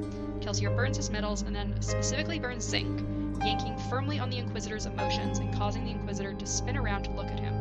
Kelsier then thinks that they should have a chase. So what do you think about Kelsier having the Steel Inquisitor chase him? I was more interested in the zinc. Well, I originally was like, oh, this is him dead. Whereas interested in the zinc, how do you feel about the zinc? I'm just like, that's like her. That was Vince's main power, right? No. Her power is the same as Breeze's. Yeah. She dampens emotions. Is the one she's been using. It is stated later that there are 2 different powers that they're using. Yes. So this is technically the has opposite of what Breeze one, has. and Okay, so it derives from the metals? Yes. So zinc is specifically, based on what we learned later, zinc specifically, as Breeze describes it, pulls out emotions, whereas what Breeze and Vin's been doing is pushing emotions to dampen them, and pulling, like, enrages emotions. Okay, so that's the 2 fucking metals that they give her, right? Yes, those are the 2 metals. They give her zinc and then whatever metal Breeze uses. We don't get told, I don't believe, the metal that Breeze uses. But one of them is zinc. No, I don't believe they ever tell us what metal that is. Really? I tried to look through it, I didn't see it. That's the theory I had. Maybe it's just the theory that I had. I may have missed it in my notes. I tried to look through and, as I said, for my overview, write down all the ones that we knew. So. Maybe I immediately came up with a theory for it. Maybe. But yeah, so Kelsier's using zinc here. I mean, you'll be able to know if it may have said it when we get to that point, and I tell you instantly what I think say it, yeah. it is. Yeah. Well, yeah, you'll know because you have all the information on like what each metal does, but pretty sure. But sorry. Were you gonna say something there, Darkness? I kind of forgot. Okay. Sorry. Should we go into chapter 3 then? Yeah. All right. Oh my god, we're on chapter. Yeah, I know. We've been going, but we're only on chapter 3. So we arrive in. So this is another epigraph. So it says, "We arrived in Terrace earlier this week, and I have to say I find the countryside beautiful. The great mountains to the north, with their bald snowcaps and forested mantles, stand like watchful gods over this land of green fertility. My own lands to the south are mostly flat. I think that they might look less dreary if there were a few mountains to vary the terrain. People here are mostly herdsmen, though timber harvesters and farmers are not uncommon. It is a pastoral land, certainly. It seems odd that a place so remarkably agrarian could have produced the prophecies and theologies upon which the entire world now relies." So, for this specific epigraph, I wanted to ask you about think about how the land is described compared to how things seem in, how, like, Vin and Kelsier and everyone sees, like, the land currently. Because they're talking about, like, green forests and, like, mountains and all this beauty. And currently, we know that, like, everything is, like, ash-covered, brown, black. So what do you think that says about these epigraphs? That they're either before or after whatever they're looking at right now. So it's either a before time or it's an after time of all of, like, it got better. Or worse. Well, I don't know. Green stuff doesn't really sound worse to me. But That's what sorry, I thought you were. Yeah, I was saying, like, it either I'm worse. saying it's either, like, I'm going on the object of, like, this is somebody writing to other people. Kind of idea, like a diary almost, right? And it's either they're writing this diary before whatever might have happened to this empire, or after this empire, whatever happens to the empire. You know, like, it's either before or after. Yeah. But it's not the current present. Yeah. Moment. I have 2 thoughts on who it could be. The ruler. And it's before, or That fucking Deadpool wannabe dude. That fucking storyteller. Hoyd? Oh, God. Yeah, You think Hoyd's writing the epigraphs? could be. I mean, I actually kind of like the other idea. That the Lord Ruler That is this writing it? like, yeah, like the Lord Ruler wrote this. Like it's a diary, like almost a diary of sorts. So we get into chapter 3, and Vin is watching Cameron count his money 1 coin at a time as the crew laughs and drinks. She thinks that something is still yeah, she's I hate. so she thinks that something is still very wrong, and displaying that amount of money would tempt even crew members who know that keeping a crew leader around for future earnings is important. She decides she needs to leave, but leaving herself seems difficult. She decides that Ulaf had been the kindest to her. He was a friend, but he was the closest. He wasn't a friend, but he was the closest she had now that Reen was gone. She goes up to him and tells him. Terrible idea. Yeah, she goes up to him and tells him they need to leave. His friends send them suggestive looks, and Ben clarifies that she needs to leave the lair and not leave in that way. She says she feels something bad will happen to with the obligators, and they need to be out until at least evening. She then leaves Ulaf for a moment and goes to get her personal possessions.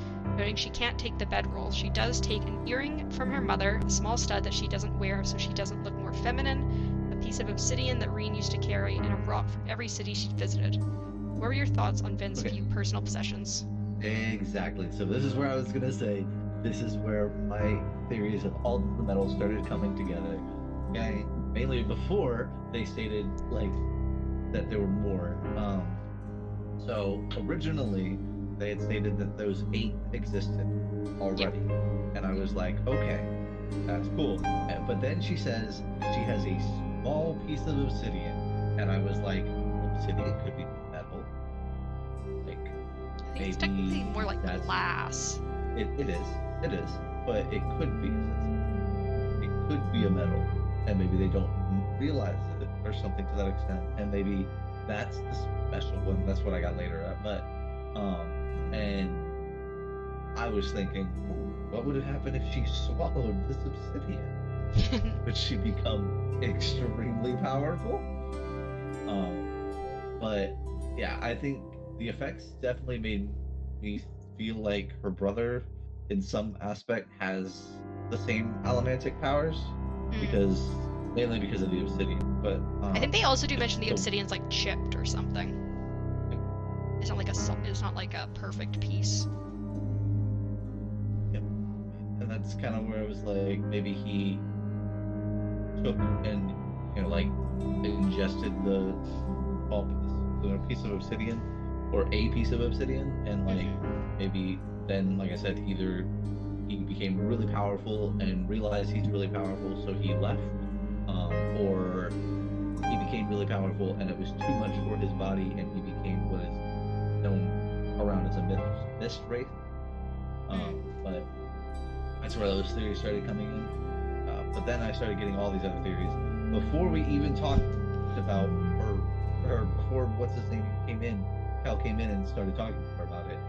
Kind of idea. I was like, I already started getting this idea, and this is where I'm gonna say it, but I think her power comes from Pewter. I think it's Pewter. That's the one for it. Well, Pewter actually, Yes. we learn later. Pewter We learn later is strength. Yeah. We learned that Ham is a Pewter guy.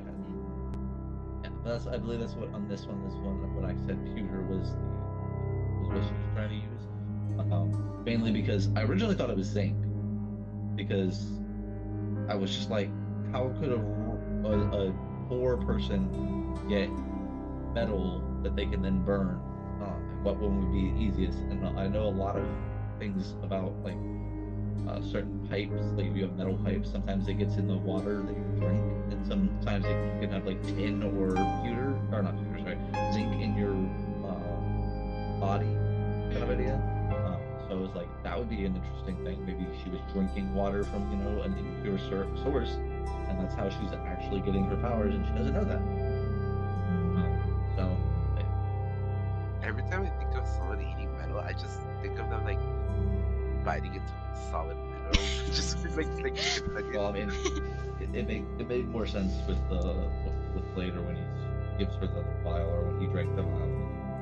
of it being like shaving. And like, yeah, that makes sense of how you could ingest it. I mean, I was in the same boat as you when we did the prologue Darkness, because I was like, oh, these people are like forges. Like, Yeah, I was gonna say, you still think they're forges?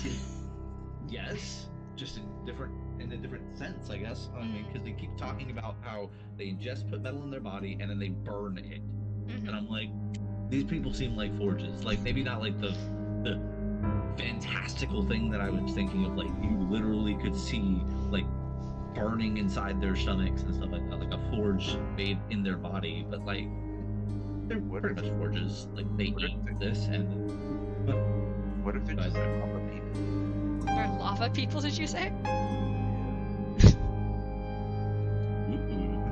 Maybe they came from the volcano. That's what I was thinking. Like, what if they just like Yeah. got birthed in? Alright. Doctor, did you have any thoughts on Vin's personal possessions?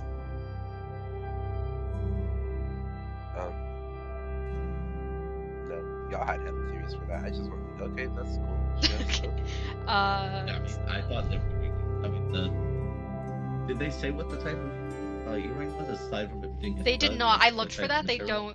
don't mention the type of It's metal the obviously earrings are made of. diamond, you know? We're playing Minecraft here. So then Vin goes back to the main room. She sees Olaf whispering with Kamen. When Kamen sees her, he shouts that she's leaving to betray him. She tries to scramble away, but Kamen throws a wooden stool at her, which hits her in the back. And she... I'm sorry right there. That shit made me laugh. I'm sorry. I get it. Like, wow. I get it. It's supposed to be like, ah, fuck, she's getting caught and shit. If you run, and you like zigzag or some shit, like you get the fuck out of there. You don't get hit by a chair like that. Well, I think she was reaching for the door, wasn't she, when she got hit with the stool? Yeah. Okay, but look back. But even so, you take all these beatings from this person, and a stool knocks you down. Like, I'm just like imagining. Just like he grabs the stool, chucks it across the room, just fucking hits her in the back. And she's just like on the ground, like what the fuck?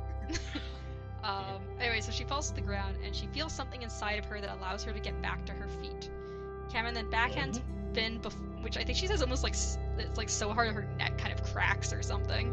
And then Vin, he backhands Vin before pulling her by her shirt and raising his fist. Before we continue, were you surprised that Olaf betrayed Vin? No. Don't trust anyone. Oh. Everyone will betray you. Like, That's what Breen teaches us. I was actually more surprised that her like whatever the senses that she continues to get wasn't going off the moment she said, "Oh, maybe tell this person." Yeah. I don't know. Lately, like throughout all these chapters, I've been getting. Do you remember that dude that betrayed them from like the last book in the meeting and brought the like? Oh, Ahan? Yeah, I've been getting feelings of like that type of characters everywhere in these chapters. Oh, like blue fingers? Essentially, well, I was thinking. It feels more like the dude that betrayed them in the last book. Yeah. During the meeting. So Vin tries to use all of her luck to calm Kamen's fury. For a second he calms, but his fury comes back. He says he was too easy on her and her brother. Reen's voice in her head calls her a fool for thinking she could trust anyone in the underworld. Vin thinks that Kamen needs her and won't kill her, but she can see the drunken fury and thinks this time may be different. As Kamen is about to punch Vin again, the doorway to the lair bursts open. Kamen glances over and Vin struggles to get free, but she is unable to. And when she looks over, she sees a man in his 30s with blonde hair wearing a nobleman's outfit. Vin wonders how he got past the scouts. As soon as that happened, all I was like, oh shit, they're all dead. They're all gonna die. Like, I didn't realize who it was until after, but like I was like, oh, they're all dead. He didn't succeed. The person made it. They're gonna kill everybody. And then I was like, and she's gonna be like the last to survive, and then they're gonna show up and be like, survive. I thought that survive. I was so hoping Kamen was dead. Also, are we not gonna talk about the fact that she did try to use her thing, like her luck on him? Yeah, she tried to use her luck, but I think it wasn't enough. He was too angry for her to fully which is like insane, because you can just break that shit if you're feeling too much emotion. You roll the natural, right? Well, again, remember, she's only getting her metals from like trace metals and like the water and food she's eating. Like, she has like literally less than these tiny flakes that they give her later, which gives her so much power. Like, she's got nothing. It's immense. Like, she says it is so immense, and I was like, crazy. Yeah, like she's got like nothing. And then you made the theory, Darkness, about the Steel Inquisitors that I had not even thought of, about the nails being in their face, and I'm like, holy shit! Imagine if that's true and that works. How much power that man has at his disposal. So Cameron is then thrown backwards by a powerful force, and Vin tries to crawl away to a secret trapdoor exit. However, suddenly she feels an overwhelming peace. She realizes someone else has used luck on her, and also notices that he's somehow using it on the rest of the crew. As the first man comes more into the room, she sees a second man behind him. So, what do you think this powerful force was that threw Cameron backwards? Can I say what metal I think it is? If you want to. We'll go back to it later. I won't, like... Well, I think it's iron, but... I actually think it's brass. I think it's brass. Brass? Yeah. Alright. So... I definitely think it's one of the elemental powers, though. It's the reason I'm leaning more about brass is because, like, I'm thinking of the instruments. I thought you were gonna say, like, brass knuckles or something. I'm not. This is I'm thinking, like, if it's like non like physical, then it could be like sort of like, you know how like a sound wave or something? Yeah.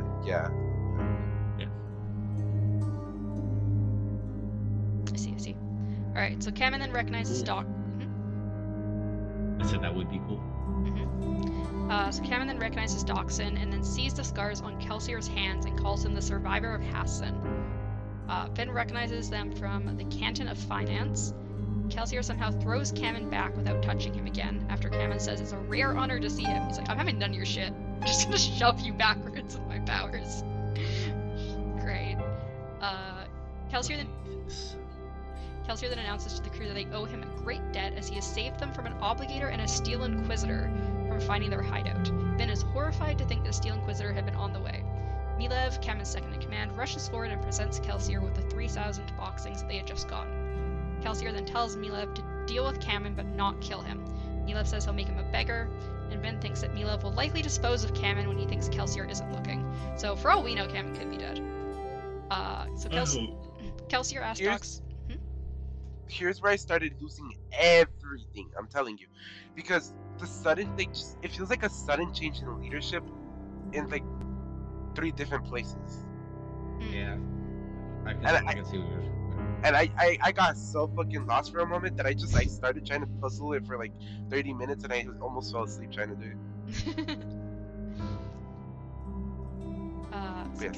Kelsier asks Doxson where they were planning on having the meeting tonight, which is apparently Clubs' place, and Kelsier says he instead wants to have the meeting here. Kelsier hands Milev 100 boxings, then says he wants to have a private conversation with Vin, including taking away the men hiding in the walls. Vin wonders how Kelsier wants Which is insane that this man did that. Yup. Vin wonders how Kelsier wants to use her and that he must know of her luck. Once everyone is gone, Vin eyes the door but wants to know what Kelsier knows of luck. Now that the 3 are alone, Kelsier and Doxson banter a bit. Doxson asks Vin if she wants a cloth for her face, because it's all bloody, but she doesn't respond. Kelsier and Doxson then get some alcohol, and Kelsier asks Vin if she wants any, but Vin still doesn't respond. And Vin can feel Kelsier trying to make her feel more at ease, but she resists. Doxson then asks again if she wants something to drink, and she eventually says ale. Because apparently she prefers that, and Kelsier's like, you've got bad taste, basically. Yeah, because... Kelsier then invites Vin to sit down at the table with him, and Vin asks who Kelsier is. He says he's sort of like a crew leader, and that his group is higher class than Camon's. Kelsier says that there are half-breeds just like Vin, and that they work with Mistings, but neither of them are Mistings. Vin notes that Allomancy was granted to noblemen around 1,000 years ago as a reward for their loyalty. Vin, though, doesn't know much about Mistings, other than that she's heard a single one can take down a whole thieving crew. So what do you think about the fact that the Lord Ruler apparently granted people Allomancy? I think that's wrong. You don't think that's true? You think that's just a rumor? I don't. Yeah, I think it's just. I mean, I think they think kind that. of. Go ahead. No, you're good. Sorry, just go ahead. Okay. I think they think that because I feel like the ruler is a Mistborn. And I think they think that he was the one to grant it because, like, I mean, most powerful, you know, like, sort of like a what's it called? Like Cicerone. Uh-huh. I agree with you on that point. That I believe that I don't think it's. I feel like it's partially not true. I don't think he gave them the power, but I think he might have been like the first to display the power. I guess. There you go. And so he's seen as a god. Yeah, that's why I wanted you to talk first because you word shit better than me. I mean, I can't be the first to talk every time. I have a bad habit of. We gotta let you get your words out sometimes, Darkness. I feel like too many times you're like, yeah, just what Mythic said. It's because it's like we have the same like thought process a lot of the time. Of course, and that's great. I like it. What I was gonna say, I think that I agree with you that I think it's a farce. I guess it's not like exactly the truth, but. I disagree with you that he's a Mistborn. I think there's going to be it's going to either be Mist Wraith or if it's going to be something completely different. Where when they start using other than the 8 that we know of, like they start using the other metals, in my opinion, or at least if not the other 3 that they kind of hint on, but not like tell you what they are, or the one apparent magic one that he's rumors later. I feel like because. It's stated later he's gathering it, so I feel like he probably might have used it at some point. So I feel like it might make him more powerful, and that's why everybody thinks he's like this godly figure. So we don't. It's just do we know what he's gathering in the pit? They're mining atium. They're mining. They're mining this atium. mineral that he thinks is the 11th. No, that is not what he thinks the 11th metal is. The atium is a separate thing. No. Okay. I thought he said he brought something out. He said that he brought something else out. Yeah, he says this is a like a secret rumored metal. We'll get to that later, but it's atium and the 11th metal are not the same thing. What's it's we'll get to it in chapter 4. We're not there yet. Yeah, I gotcha. So anyways. So Kelsier then asks Vin if she knows what she did, which she says she had used her luck. Kelsier explains to never use emotional allomancy on an obligator, as they are trained to know when they are being manipulated, and that is why an Inquisitor was called. Kelsier also explains he did not kill the Inquisitor, just distracted him, and that he should have lost Vin's trail now. Kelsier explains that there is a lot they don't know about Inquisitors, such as how the spikes through their eyes don't kill them. Kelsier notes that Vin hasn't touched her ale, and Vin replies that he could have put something in it. He then brings out a vial of alcohol and metal flakes, which he tells Vin to drink, as they hold 2 of the 8 basic elementic metals to test her powers. Vin tells Kelsier to try. He doesn't tell her that. Well, yeah, so I'm summarizing it. He tells her to drink a mysterious vial, and then Doxson says what it is. He straight up says, after she goes, no, I don't want to drink the ale because you might have put something in it. This man straight up comes out, holds his vial, and says, nah, this is what I'm going to have you drink that you don't know. Yeah, he's like, drink this mysterious vial, and Doxson is like, it's alcohol solution with metals in it. Doxson is like, don't be stupid, Kelsier. That's ridiculous. Like, the reason what he says is so ridiculous. Kelsier's is and ridiculous. Then you find out later. Yeah. So Vin, the man who just smiles in the face of everything. Yeah. So Vin tells Kelsier to try it first and to shake the vial to make sure he gets some of the sediment. Kelsier does so, and then Vin reluctantly drinks the rest of it. So what do you think about how suspicious Vin is? Do you think she has the right to be this suspicious of them? Yeah, of course. Yes. Like, why is that a question? Right? Like, look, I've told you before. Sometimes I just gotta break things up with a question. Okay, I can't be talking for too long by myself. You could have like. Yes, you can. You could have had a whole bunch of other questions there. Like, why do you think Kelsier is just this brazen fucking person? Like, goddamn. This man just straight up said, nah, if you want to think I have poison, here's what might be poison. Come on. Here's the strange, mysterious liquid instead. No. Anyway, so Vin thinks nothing is happening. I straight up, when he pulled it out, thought he was going to be like, nah, I'm going to put this in your ale. And I'm like, what the fuck, man? So Vin thinks nothing has happened. You're roofing him. Vin thinks nothing has happened until she reaches for her luck and finds an enormous amount compared to what she normally has. Kelsier tells Vin to try to soothe him, which she does, and then Kelsier tells her to try to do the opposite. She reaches inside herself and then notices she actually has 2 sources of luck and remembers Kelsier saying that there were 8 types. Vin uses her second source of luck on Kelsier, and Kelsier happily replies to Doxin that she can do it. Kelsier then goes on to explain that most people with Allomancy only have 1 power, meaning they are mistings. He then asks Vin about her family, as he says the closer to noble blood, the more likely a mixed breed Scot is to be a misting. Vin explains that her brother Reen had raised her, but she had been told her mother had been a whore, not by choice. She vaguely remembers her mother once trying to kill her, and Reen saving her. She then says her father is a high prelan in the Steel Ministry. So what did you think about Vin's family? About her mother trying to kill her, and then her dad's high-ranking obligator, or high prelan? Again, I'm beginning to make a hand here, right?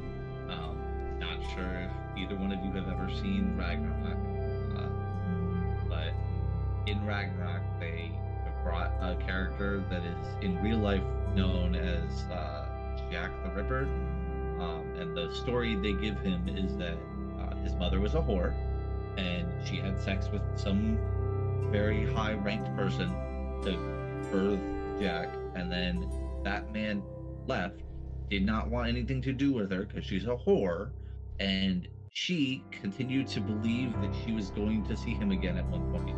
And when it finally came to her that she wasn't, she saw Jack as this evil person and tried to kill him. And because he resembled the person that she was in love with. It kind of feels a lot like that. Like, at some point, she looked at this child and knew that person that she had bore the child with is never coming back, and she took all her anger out on that specific person. That she could, because she couldn't to the person who was obviously never coming back. What do you think, Darkness? Once again, we go back to the whole morality thing. What do you think about Vin's family? Oh, great.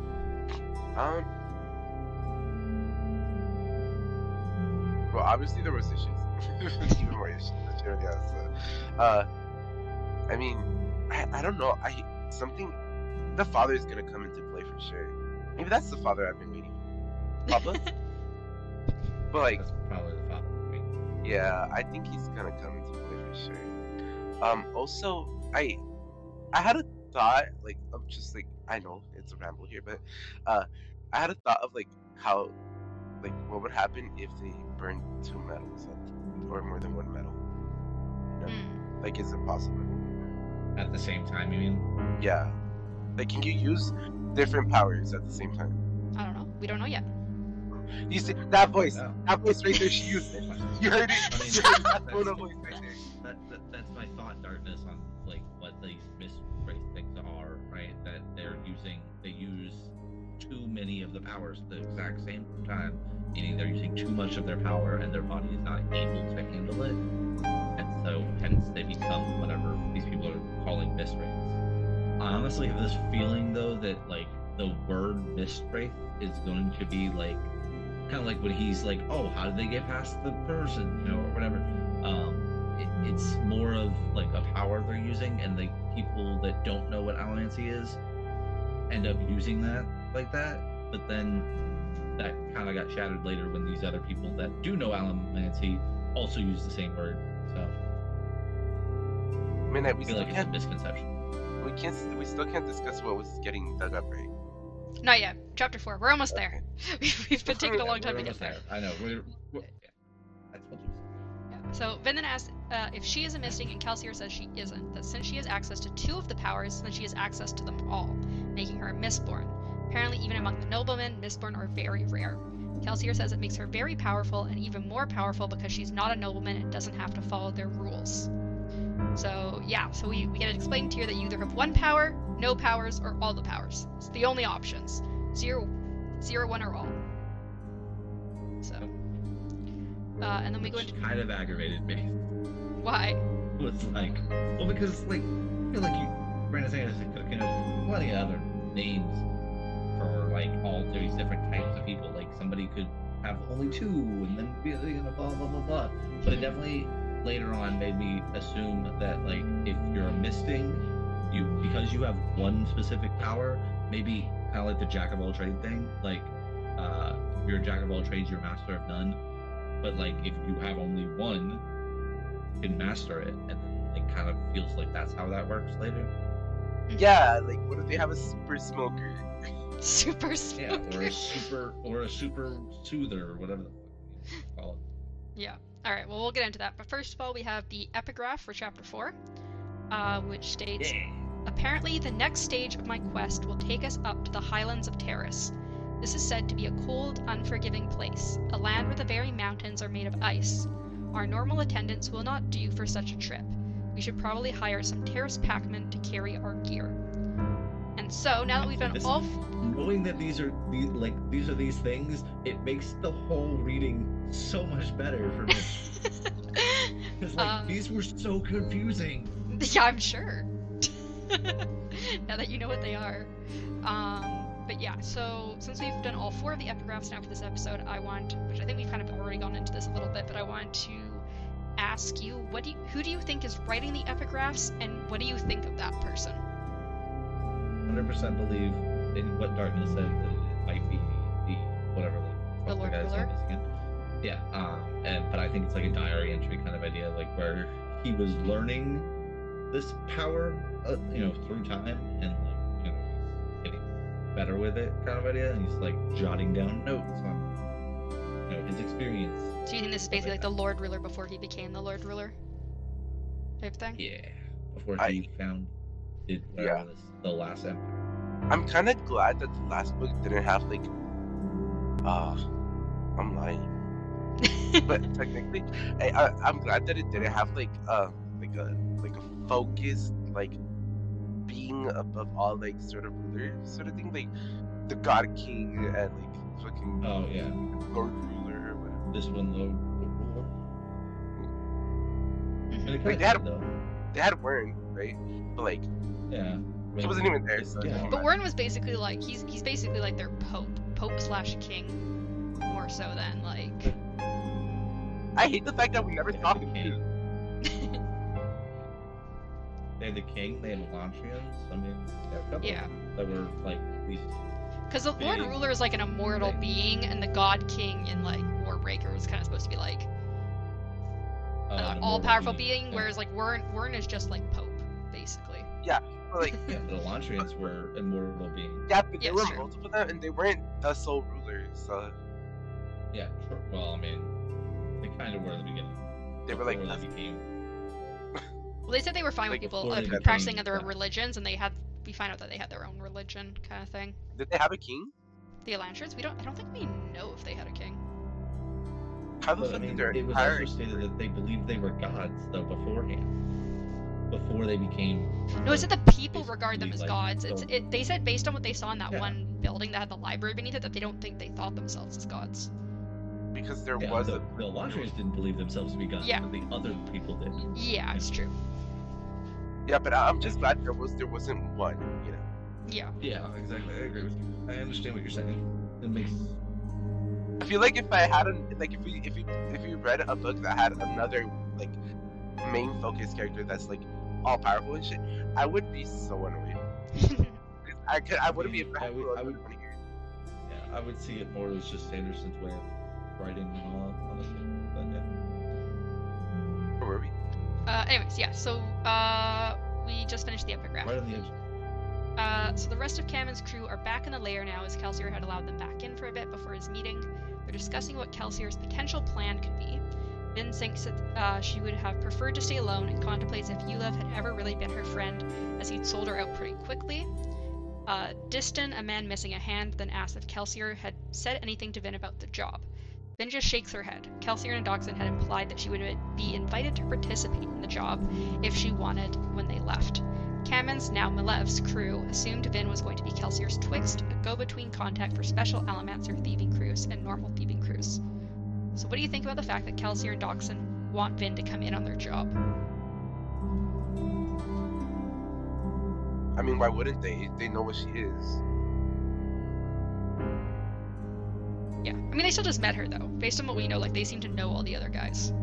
Okay, but regardless of whether they just met her, they meet another person just like, you know, him. Yeah, it's true. They're apparently very, very rare, they say. They also have stated already the fact that, like, they kind of know about her and her exploits so far. Yeah, it sounds like Doxson's been stalking her. Like, Yeah, so, like, I don't feel like it's really that they don't know her. They know her. They just, That's true. she doesn't really know them. Yeah. that's true, yeah. It's like finding a shiny. I mean, this woman was with a guy who was beating the shit out of her, and she continued to stay loyal to him. Even in the end, even though the guy didn't think so, she was still loyal to him in the end. Mm-hmm. Like, It's ironic because she mistrusts everyone. yeah, like, I mean, like, she wasn't leaving to go, you know, spill his secret of, like, him betraying the man. Yeah, she just didn't want to get killed because she's like, shit's gonna go down. Exactly. Like, I feel like, in my opinion, he probably wouldn't have listened. But in my opinion, instead of telling this other guy, I would have went to Kammen, whatever his name is, Kammen, yeah. and been like, hey, I would have been like, hey, I have this bad feeling, probably gonna get attacked. Probably not a good idea to be here. Maybe I'm wrong, but what if I'm right? Like, you know, kind of a deal, like, kind of persuade him into leaving. And then they would have both left.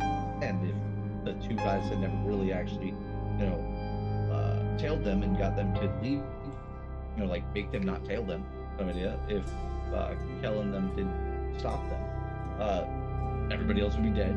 She would obviously be like a, you know, godsend to him, his lucky charm, like, you know, and he would have been still alive.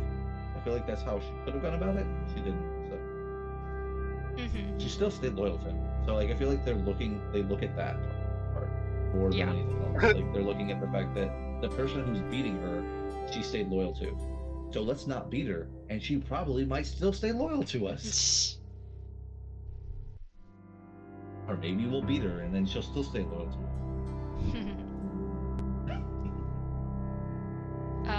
So Vin notes that Ulev had quickly stopped being awkward around her, as betrayal was normal in the underworld. She wondered if Kelsier and Doxson weren't worried about betrayal, as they seemed so close. She also notes that they were willing to trust her, which is odd. She then asked the other crew members about Kelsier, and Ulev explains that Kelsier had been the best crew leader in Luthadel, but had been betrayed by someone. The Lord Ruler caught Kelsier and sent him and his wife to the pits of Hathen, but Kelsier escaped, the only one to ever have. However, his wife didn't make it.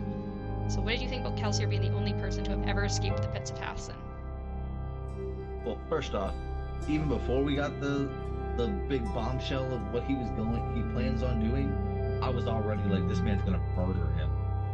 Like, you killed his wife. Then the other thing I thought about is, like, okay, so somebody had maybe, you know, given this man some information that caused this issue, this problem of being sent to the pits. So maybe he's also going for that person, and maybe that person might be closer than he thinks. Maybe he's the guy that he's putting a lot of trust in right now. That goes on that whole thing of last book about the guy that I did not see coming, that he was going to just destroy the shit out of everybody. They haven't discussed how he got his powers, right? No, they haven't. Yeah. Okay, I'll just... Yeah, Okay, I'll just well, be able I'm going to go into that now. So Ulev and Diston then discuss different ways Kelsier may have escaped. They also say he entered the pits as a regular Ska and came out as an Alamancer. The man said Harud says that he isn't sure if Kelsier is even human anymore, as they're a mist race in the mist outside the city, and they'll take a man's face. Diston says he thinks Kelsier is a Mistborn. Finn knows that Mistborn were supposed to only be noblemen and said to be secret assassins for the Lord Ruler. Green had told them they were just Mists. And then they had like a whole bunch of like weird, crazy out there theories about what do you think a Mistwraith is, and do you think Kelsier is still himself? I've already stated what I think of this. But I honestly don't know. But if he is a Mistwraith that took the face of some guy, that would be awesome. What do you think, Darkness? Kelsier hasn't spoken about how he got his powers, right? No, I don't believe so. I think he just says that he... I think it's only been ever been said by him or anyone else that he went to the pits and came back an Allomancer. Well, Is that what he said? I thought he said something. he talks about it. He's like, He talks well, about it like, briefly. yeah. I think he says, does he say... What exactly does he say again? Okay, but like, how are you not taking so much interest in that when, I don't know if it's like a mistake in my book or something, but when he says I snapped, it's capitalized with an S. Yeah. Mm-hmm. Oh, is it... I don't think it's capitalized in my book. No way, there's no way it's not. What page is that on again? Because when he says that, I feel like it's an awakening sort of thing. I'll be honest, I was doing this chapter 4 like really last minute before lunch, so I might have just accidentally skipped that over because I was doing it really last minute. I need you to double check that it's not capitalized on yours, because Okay. if it is, I'm trying to find where it is. Do you know exactly where in chapter 4 it is? Right where he's probably where he's talking about how he got the powers, kind of. Yeah, I'm just trying to find where he talks about it. It's where I'm pretty sure it's where he talks about how what it actually is, like what the pit actually is. Yeah. Where they're talking about how the mining. Oh yeah, I spent a year in the pits when we were certain he can afford to. It's a hellhole. We have a chance. Think actively working with hope. Blah.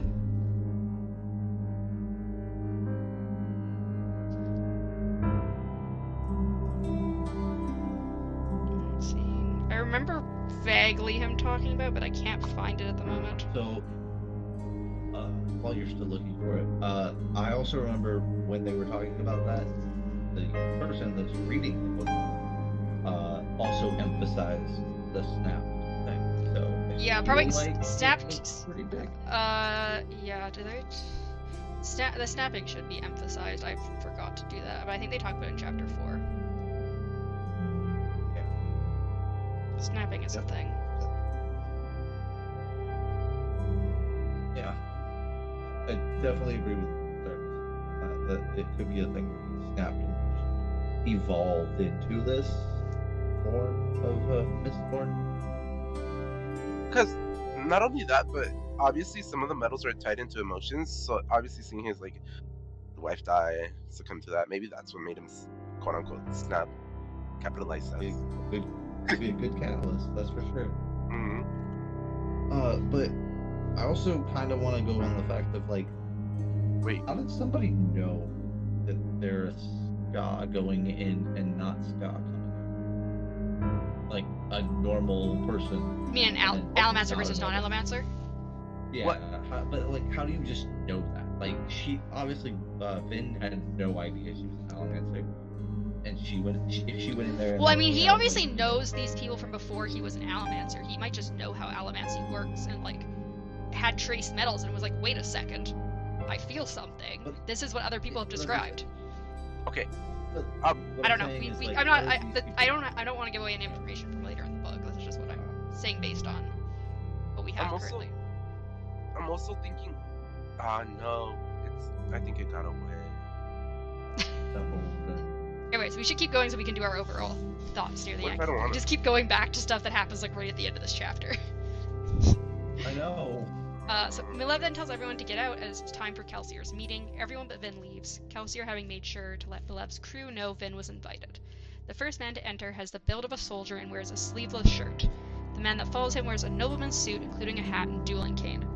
The man in the suit I like him the best. The man in the suit asks if Kelsier is here yet, and Vin says no. He then says he could use something to drink, and Vin rushes to get him something. Soldier man Ham then tells the suited man Breeze not to push someone around just because he can. This causes Vin to realize he had been using luck on her. She notes that when Kelsier had done it, it was obvious, but it hadn't been obvious to her with Breeze. So what were your first impressions of Breeze? I love Breeze. I love Breeze too. He's one of my favorites. Oh Yeah. my god, just the way he is unapologetically doing this. I And then love the later Breeze. thing of him like them having a like debate about if this is like forcing people to do things, I was just like, I love this man. I love He Breeze. is so good.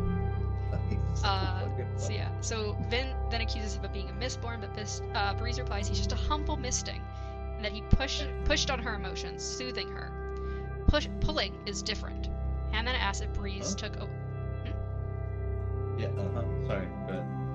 Yeah. So Ham then asks if Breeze took away her choice by soothing her, and Breeze says he didn't. He just offered her encouragement, that he won't argue with Ham on it. Vin sits at a table next to the one Breeze and Ham are at and asks if Ham is also misting. He says he's a thug, a misting who burns pewter, which makes him stronger. So what were your first impressions of Ham? He seems like a macho person. Yeah, I thought he was like, oh, he's there. He's like strong. Okay, moving on with him. You know? Yeah, pretty much. Yeah. Also, Far away from me. I just remembered what I wanted to say. So, each person is like, no, not each person, but like each person that can do allomancy that is not a Mistborn, which is like a misting or whatever. Yeah. It has one category of like a metal they can do, right? Yeah, one metal. Why not that category be the special metals Could instead of the basic ones? Could have a misting that does that. We haven't even gotten to that metal in the first place. But, Yeah. So you know like, I'm what I'm saying? So there could be a misting who's like that. yeah, I think that's gonna be like a huge thing there.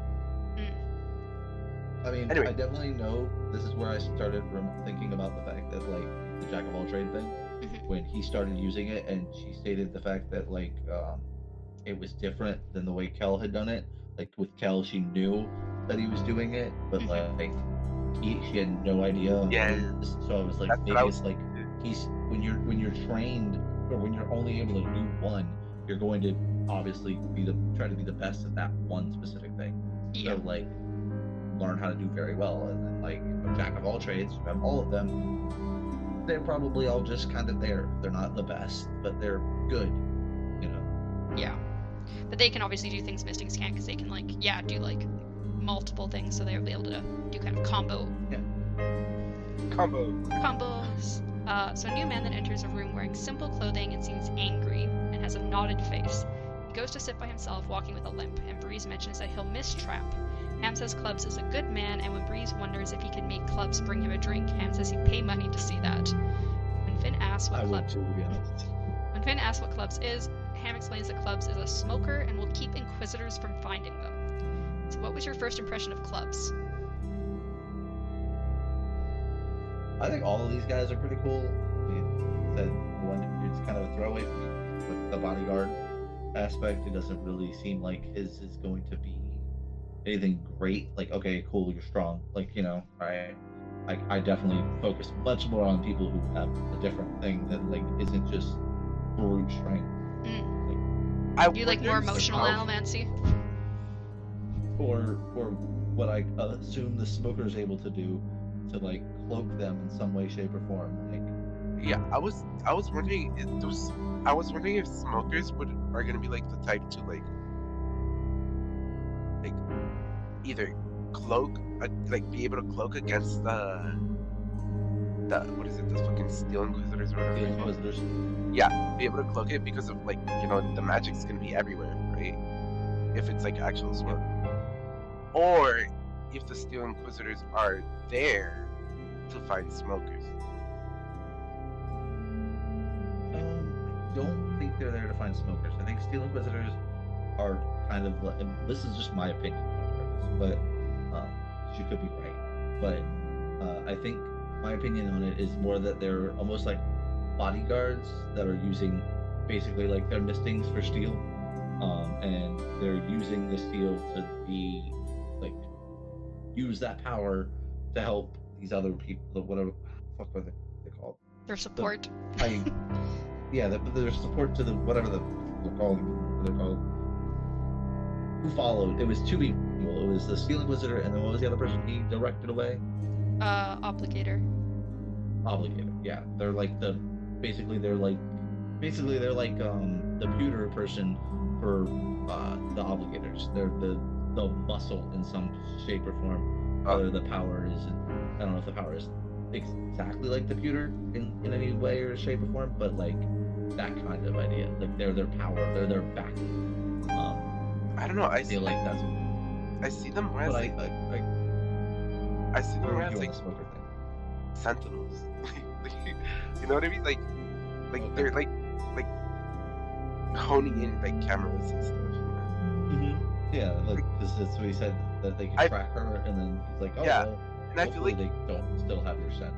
I feel like if that's the case and they can check like people using it like pretty easily, then maybe it's like Yeah, I mean, and I can agree with you. Yeah, I agree with you. I think the smokers are going to be there to, in some way, shape, or form, stop Steel Inquisitors from like being able to track them. And I kind of agree with what you said. Like let's say it's a material thing, right? And they actually create smoke. Maybe the smoke is just a bunch of allomancy, and it's really hard to like then focus on specific allomancies inside of it, which would be really cool. I mean, that'd be a really nice idea, and it kind of takes both the points. I wonder how it's much not just the smoke. Alright. So we then move on, and Ham says he likes Vin, and Breeze mentions that lower thieving crews are called crumbs. He also tries to soothe Vin again, and she tells him to stop. Vin notes that Kelsier doesn't seem to have told them she's a Mistborn. It's also mentioned that besides Kelsier and Doxson, they're just waiting on Yedin, whom Breeze and Ham don't seem keen on. Yedin then enters the room wearing simple grey clothing. He seems disapproving, but not as hostile as Clubs. Vin notes the crew seems small, but remembers Ham mentioning that he has a group of thugs and wonders if these people are just representatives of small specialized crews. Kelsier and Doxson then finally show up, Kelsier glad to see everyone there.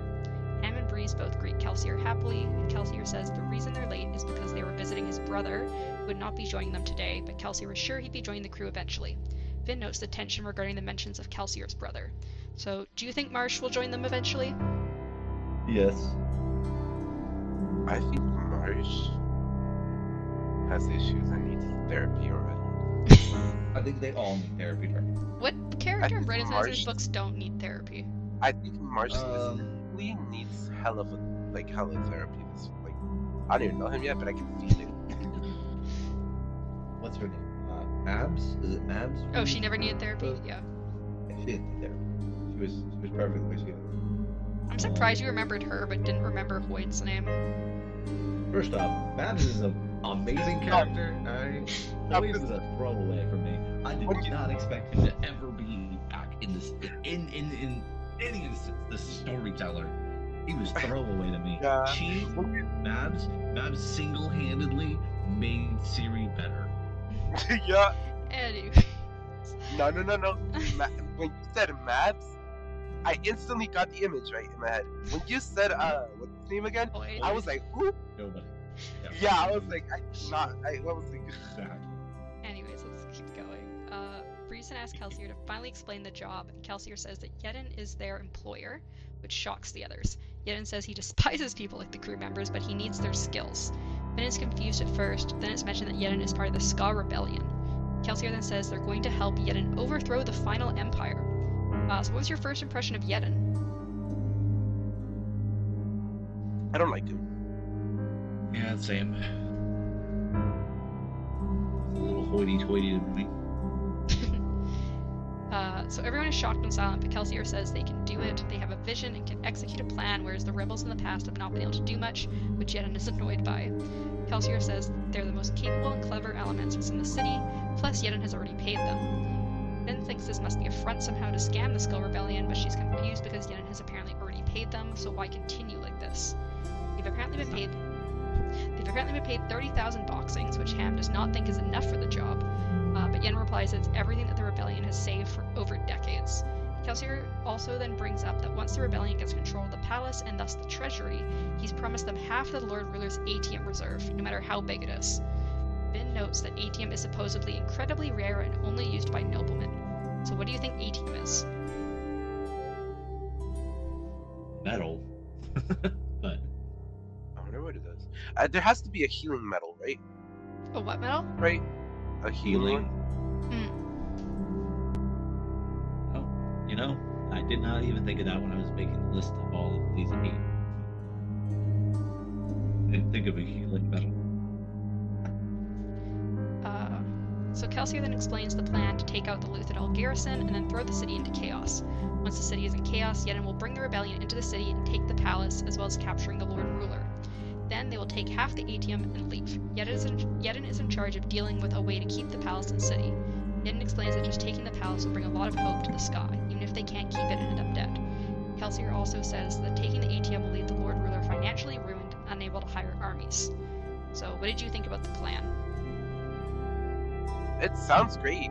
It's gonna go wrong everywhere though. The first plan sounds awesome. Alright.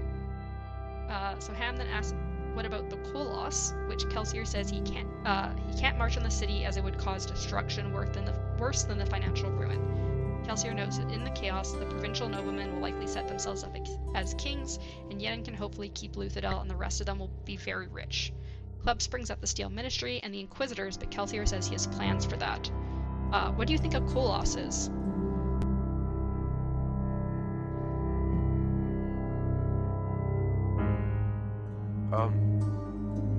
We really don't get anything besides their name and that they call them creatures. When they said that, I pictured a bunch of things, like, I don't know, for some reason I pictured like giant metal beasts like dogs and stuff, like hellhounds. Oh yeah. Yeah. What do you think, Mythic? I honestly don't even remember them in the book, so it was literally just like one sentence they're mentioned. Yeah, I can't really tell you what I thought. Alright, so maybe Breeze... they're just like, oh, never mind. No, go ahead. Maybe they're just like normal people, but like a special metal gives them the a berserker power. Yeah. Essentially the Hulk. So Breeze then asks what happens if the Lord Ruler just mines more atium, as no one knows where the mine is. Kelsier then says he knows where the mine is. It's the pits of Hathen, and it's why no one can survive it, because the Lord Ruler can't have it getting out where the mine is. He continues his speech before asking each person if they're in. Ham agrees, even if it's foolhardy. Breeze hesitates but agrees, and Clubs, however, says no and leaves, which Yedin worries about, but Kelsier says it's fine to just let him go. Then thinks Kelsier must have assassins going after Clubs, as it's impossible to trust someone with a plan. Kelsier then asks Vin if she's in, which she agrees and joins their table. Kelsier then reveals that she's a Mistborn as well, which Yedin thinks is impossible, as apparently he doesn't even know Kelsier is a Mistborn. So do you think Clubs is going to be killed for leaving? Do you think she's right that Kelsier's going to send assassins or something? I don't think he's going to be killed. I think he's going to be manipulated. I mean, he does know too much, so. So, before they end their meeting, Kelsier says he has one more thing to mention. If possible, he's going to kill the Lord Ruler. Vin thinks Kelsier must be insane. Kelsier goes on to say... I don't remember him saying if possible. he does say, because he says he's not sure he'll be able to. Okay, I don't remember him saying, if possible. I definitely remember, maybe I just thought a thought in my head. Yeah, no, he says, no, he specifically says... the exact quote is, no, Kelsier said. If I can, I'm going to kill him too. So he says, if I can. I noticed that and I stuck with it because I really like the fact that instead of focusing purely on the revenge and stuff, he's like, if I can do it, then I'm gonna do it. But he's still going to do it. He could try. Yeah, he's probably gonna try, but he also says, I mean, at the end that you guys don't worry about it. This is my thing that I'm gonna try and do. You guys just focus on everything else.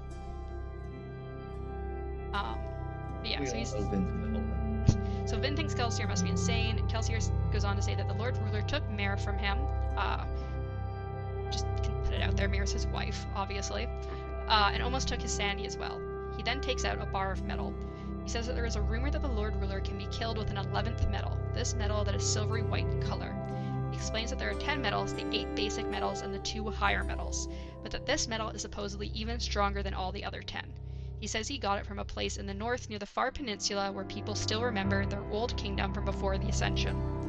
So what do you think about Kelsier's plan to kill the Lord Ruler and about the 11th metal? Well, I originally remember thinking that the 11th metal was just him pulling out a bar of ATM. But, ATM. Yeah, ATM. Yeah, but it's not because they've never heard of this thing before. They would probably know about ATM because everyone knows about ATM. Yeah, but how many of them have actually ever seen it, though? Like, I don't know. Well, I mean, considering it's Kelsier, he would probably have told them it's ATM. Because he's been minding it. I'm more interested in the fact that he talked about that place before the Ascension. Where people remember the name of the Old Kingdom from before the Ascension. Yeah, so I was thinking like that metal.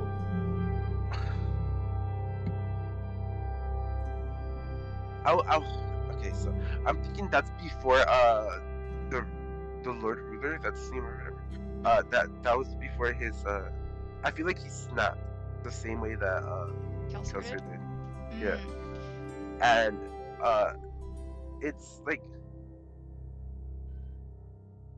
Fuck.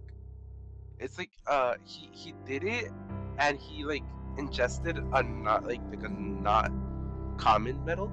Mm-hmm. Like he ingested one of the rare ones and possibly it's that 11th metal.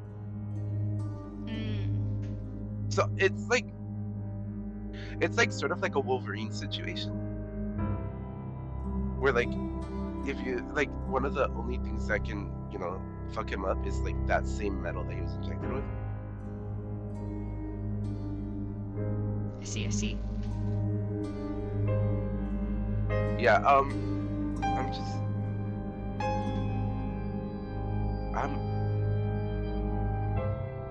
I'm curious because how is snapping not like seen as more common? Because that seems to be like a catalyst, right? Yeah, I think maybe if I remember correctly, I think the reason I didn't mention something was because again, like there wasn't like a lot of context.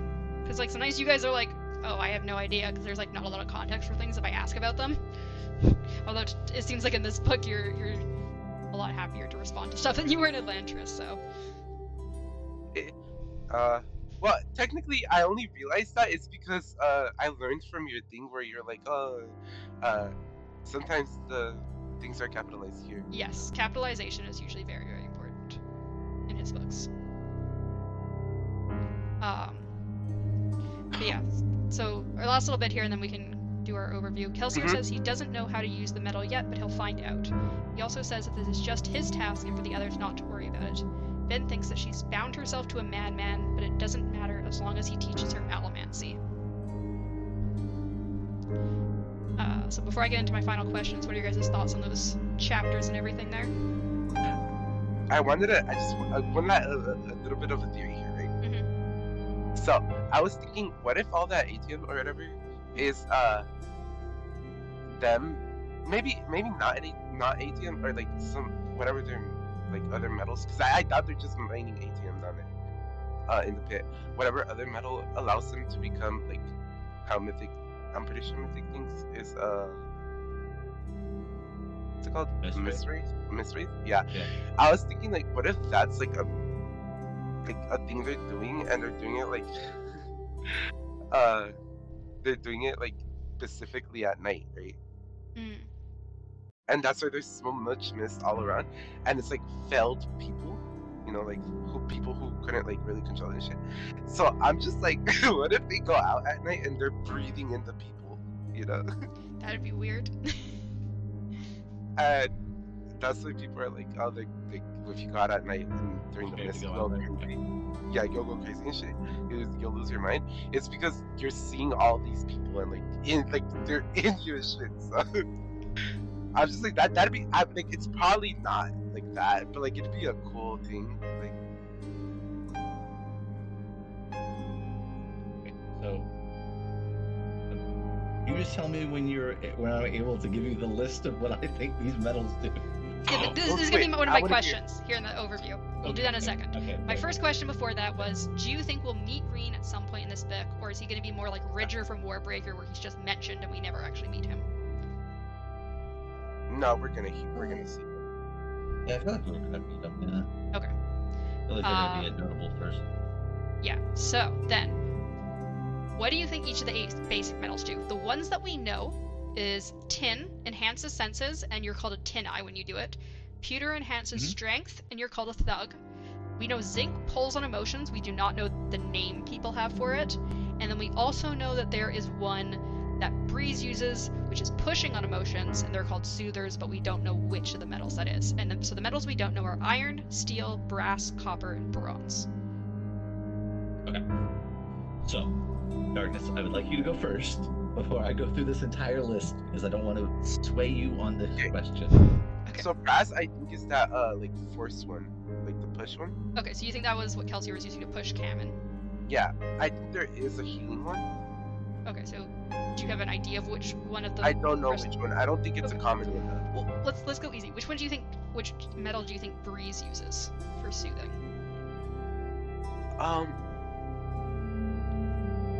So there's iron, steel, copper, and bronze. If you think that brass is the pushing one. I don't know. Iron, steel. Repeat that. Copper and bronze.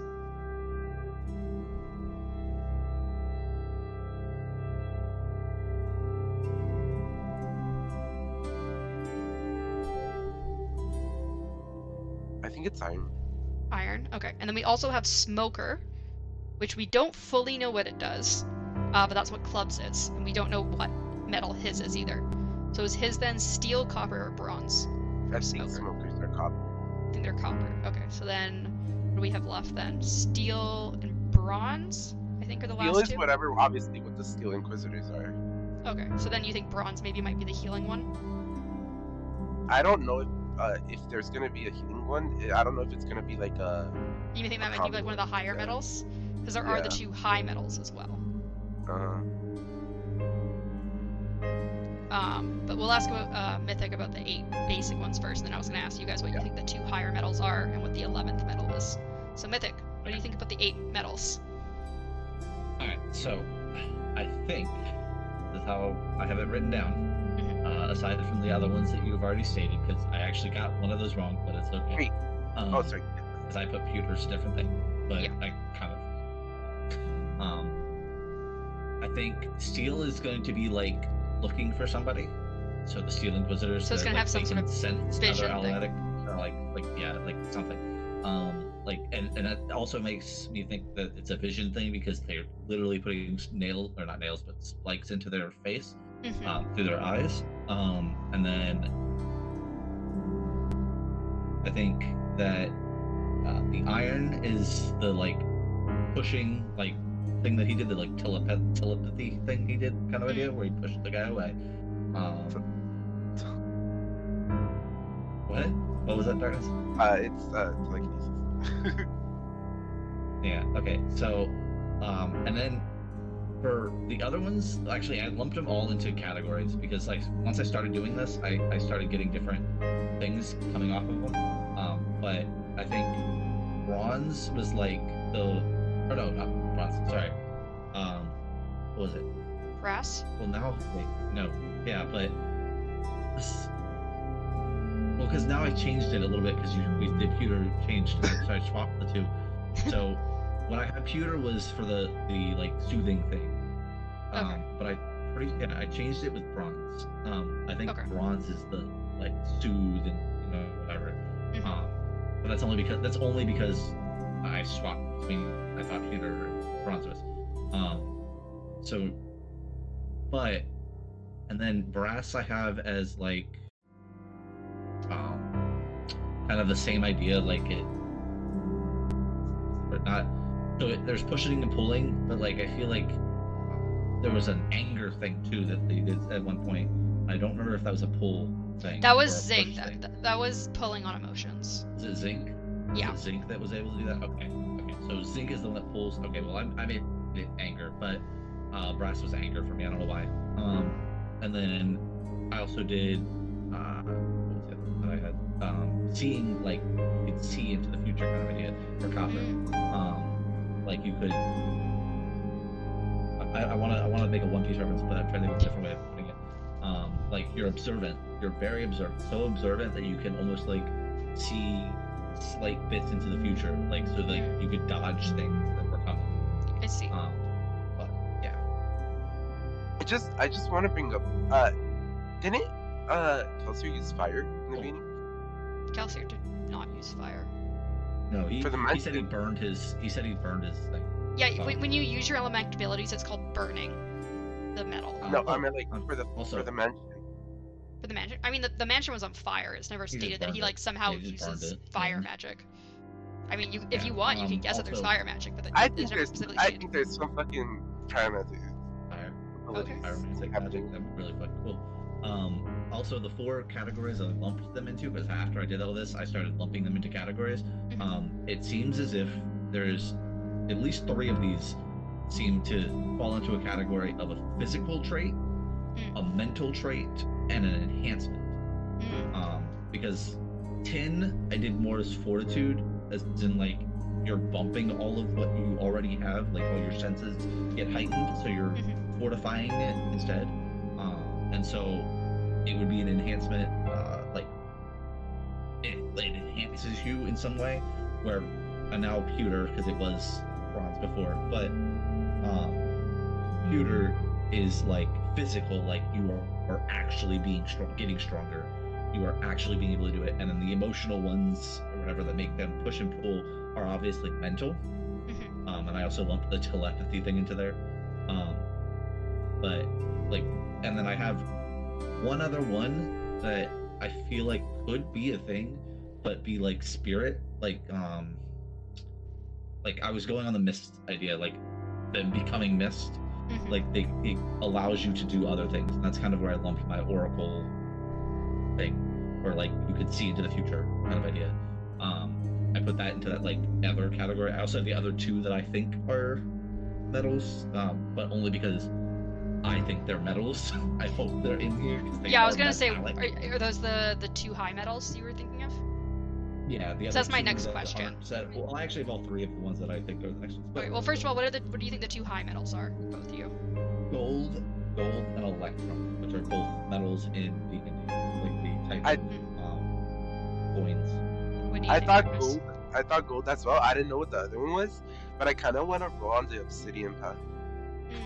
Obsidian? Yeah, that's my 3rd one now. Obsidian's my 3rd that I think is there. What do you think the 11th metal is then? Is obsidian, I think, but I also think it this metal that he's mining Adium? Could technically be, whatever it is. That's what I was originally thinking. But I have a lot of metals on this list that I think could be things. I will confirm, atium is not the 11th metal. Atium is not the 11th metal. I'm not going to tell you if it's a metal that they use, but it's not the 11th metal. It could or could not be something else. But the 11th metal, because Kelsier specifically mined atium at the pits, and he got the 11th metal somewhere else. Like, and it's definitely not. Like, they know that it's not atium.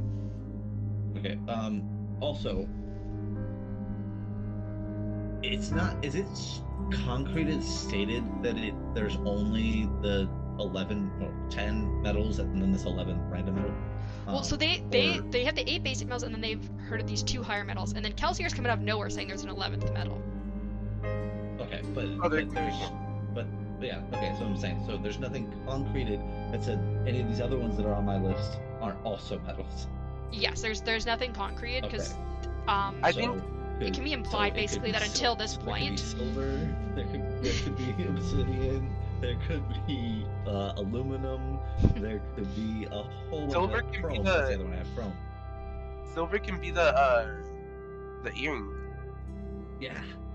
So I think that's what it is. Like You that's think her silver, earring's and then silver?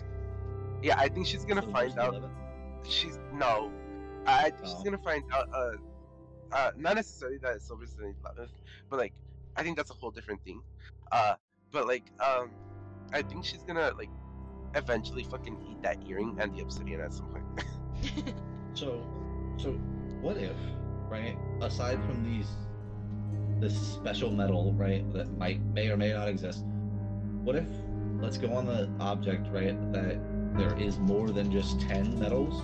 What if there's a metal, like the basic metal, and then there's a metal that does the same thing, but in like greater quantity? So like there might be 16 metals. I don't know what all 16 are, because I don't have 16 on this list. I can think of more, I'm sure. Sorry, why do you think it's 16?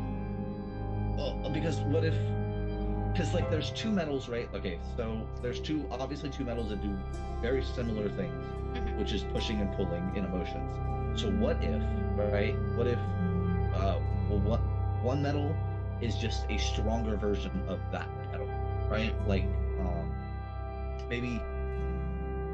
I'm trying to think of how to explain it. Can't think of how this would go. What if, like, if you took. The only way I can explain it would be to use almost the metals that are already in here. But like if iron was stronger than steel, like iron is stronger than steel. So like, what if that was, like it was upgrading, But Why don't like, I feel like you could come up. Sanderson could come up with like different names for like new metals because he came up with whatever atrium, right? ATM, yeah. Yeah, like I don't think I've ever heard of that as a metal. Maybe it is. I don't know. ATM, I don't believe it's a real metal. No, it's a thing he made. Yeah, like so maybe he comes up with different names, but like something's just telling me that there might be stronger versions of the metal, or maybe it just like powers up the metal you already have.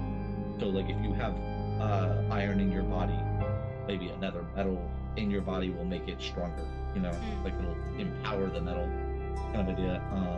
But like, I don't know, I have so many on this list that are above 10, and you could, actually above 11, sorry, because special metal, that like, there could be more metal, because more metal exists IRL, and obviously Electrum, which I came up with from fucking D&D, so, like, I do a lot of things with D&D.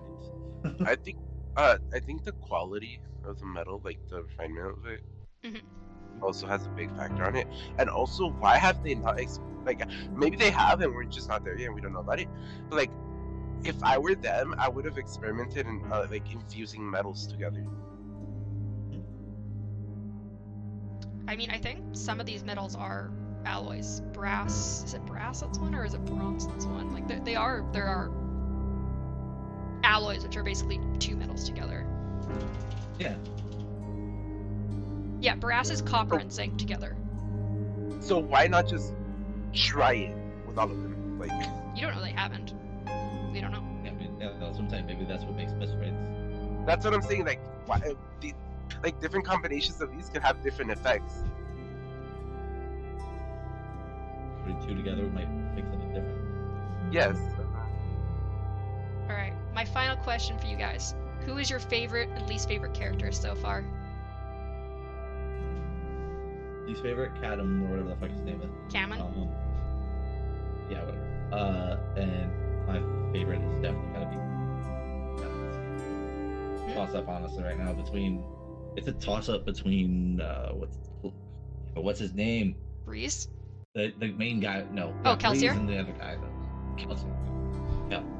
Or it's a toss up between them because I like them both. They're fucking awesome. What about you, Darkness? And then some good leadership. I think my favorite character right now. I know y'all gonna think this is weird, but I like the when they're writing the paragraphs. Like the person writing the epigraphs? Yeah, whoever that is, I wanna know. Oh, you like them? And who's your least favorite? Cool. That fucking dude that starts with a Y. Oh, Yedin? Yedin? Of the Rebellion. Yeah. Oh, Oh, also, I think Kelsier is gonna betray her, by the way. Oh, Felsier's gonna betray Ben? Mm-hmm. Oh, you mean like what was his name from it starts with a D, I think, right? Fuck. The guy from Warbreaker. From Warbreaker. No. You mean Denth? Well, Bluefingers. Like Denth. Yeah. No, like Denth. Oh, okay. Like, I think it would be like Denth. I will tell you my favorite characters for this book specifically, because I don't want to give any spoilers if someone survives or not, because this is, instead of being one book, it's a trilogy, right? But for this book specifically, my favorite characters are a toss-up between Breeze and Marsh. Marsh. Okay, we'll see. You guys haven't met him yet, but I'll just say I like him. He's Kelsier's brother. You haven't properly met him. Yeah, but Breeze and Marsh. Okay, so have we gotten his name? Yes, you briefly got his name when Kelsier and Doxon met up. Okay. Yeah. He said he might join. Most of the time, they just refer to him as Kelsier's brother.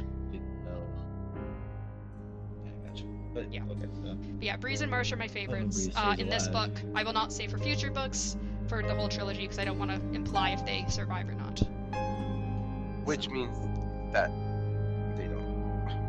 I'm not Okay. saying anything. yeah, I'm not getting So- emotionally Yeah, right, attached to anyone. Or sure you are. Anyways, we should probably end up. We've been going for almost 3 hours. That's okay. We'll see how the next episode goes. I may have to go back down to 50 pages instead of 60 like we were doing with Elantris. No, So, but, I might mean, have you to can- if we're you taking can 3 do this hours. for a long time. Okay. Anyways, I I'll give can- it I can another do couple it every episodes. time. I'll do it for another couple episodes at what my normal rate was going to be, just because it is the first episode, so there's a lot to talk about. But for next chapter, because of how long the chapters are, we're only doing 2 chapters, which is chapter 5 and 6, because they're both like 25 to 30 pages each. You're kidding me? God damn it. Literally, they're so long each. Well, yeah, I agree because I read the first 3 chapters before, like while on the ride back to the hotel every day, and then this last chapter I literally sat here and listened to an hour-long chapter. I was like, Yeah. shit, the longest chapter I've ever fucking read. One Yeah. of them was so long. Yeah. Well, it was extremely long. Yeah, so they're So I can quite agree long. with you on 2 chapters. So yeah, it's just 2 chapters this one time because they're quite long, and also the chapter 7 is quite long, so I could not fit in another chapter. I was like, because these ones technically are a little under 60, but I was like, if I go chapter 7, it's gonna be like freaking 80 or 90 pages, so I can't. So, anyways, yeah, thank you guys so much for hanging out, and thanks to all of our listeners. We really appreciate you. Yeah, bye. Get the Bye. comments. Feel free to message us about how you thought their theories are for their first chapters. Also, Vin, if you're watching, tell us how it goes.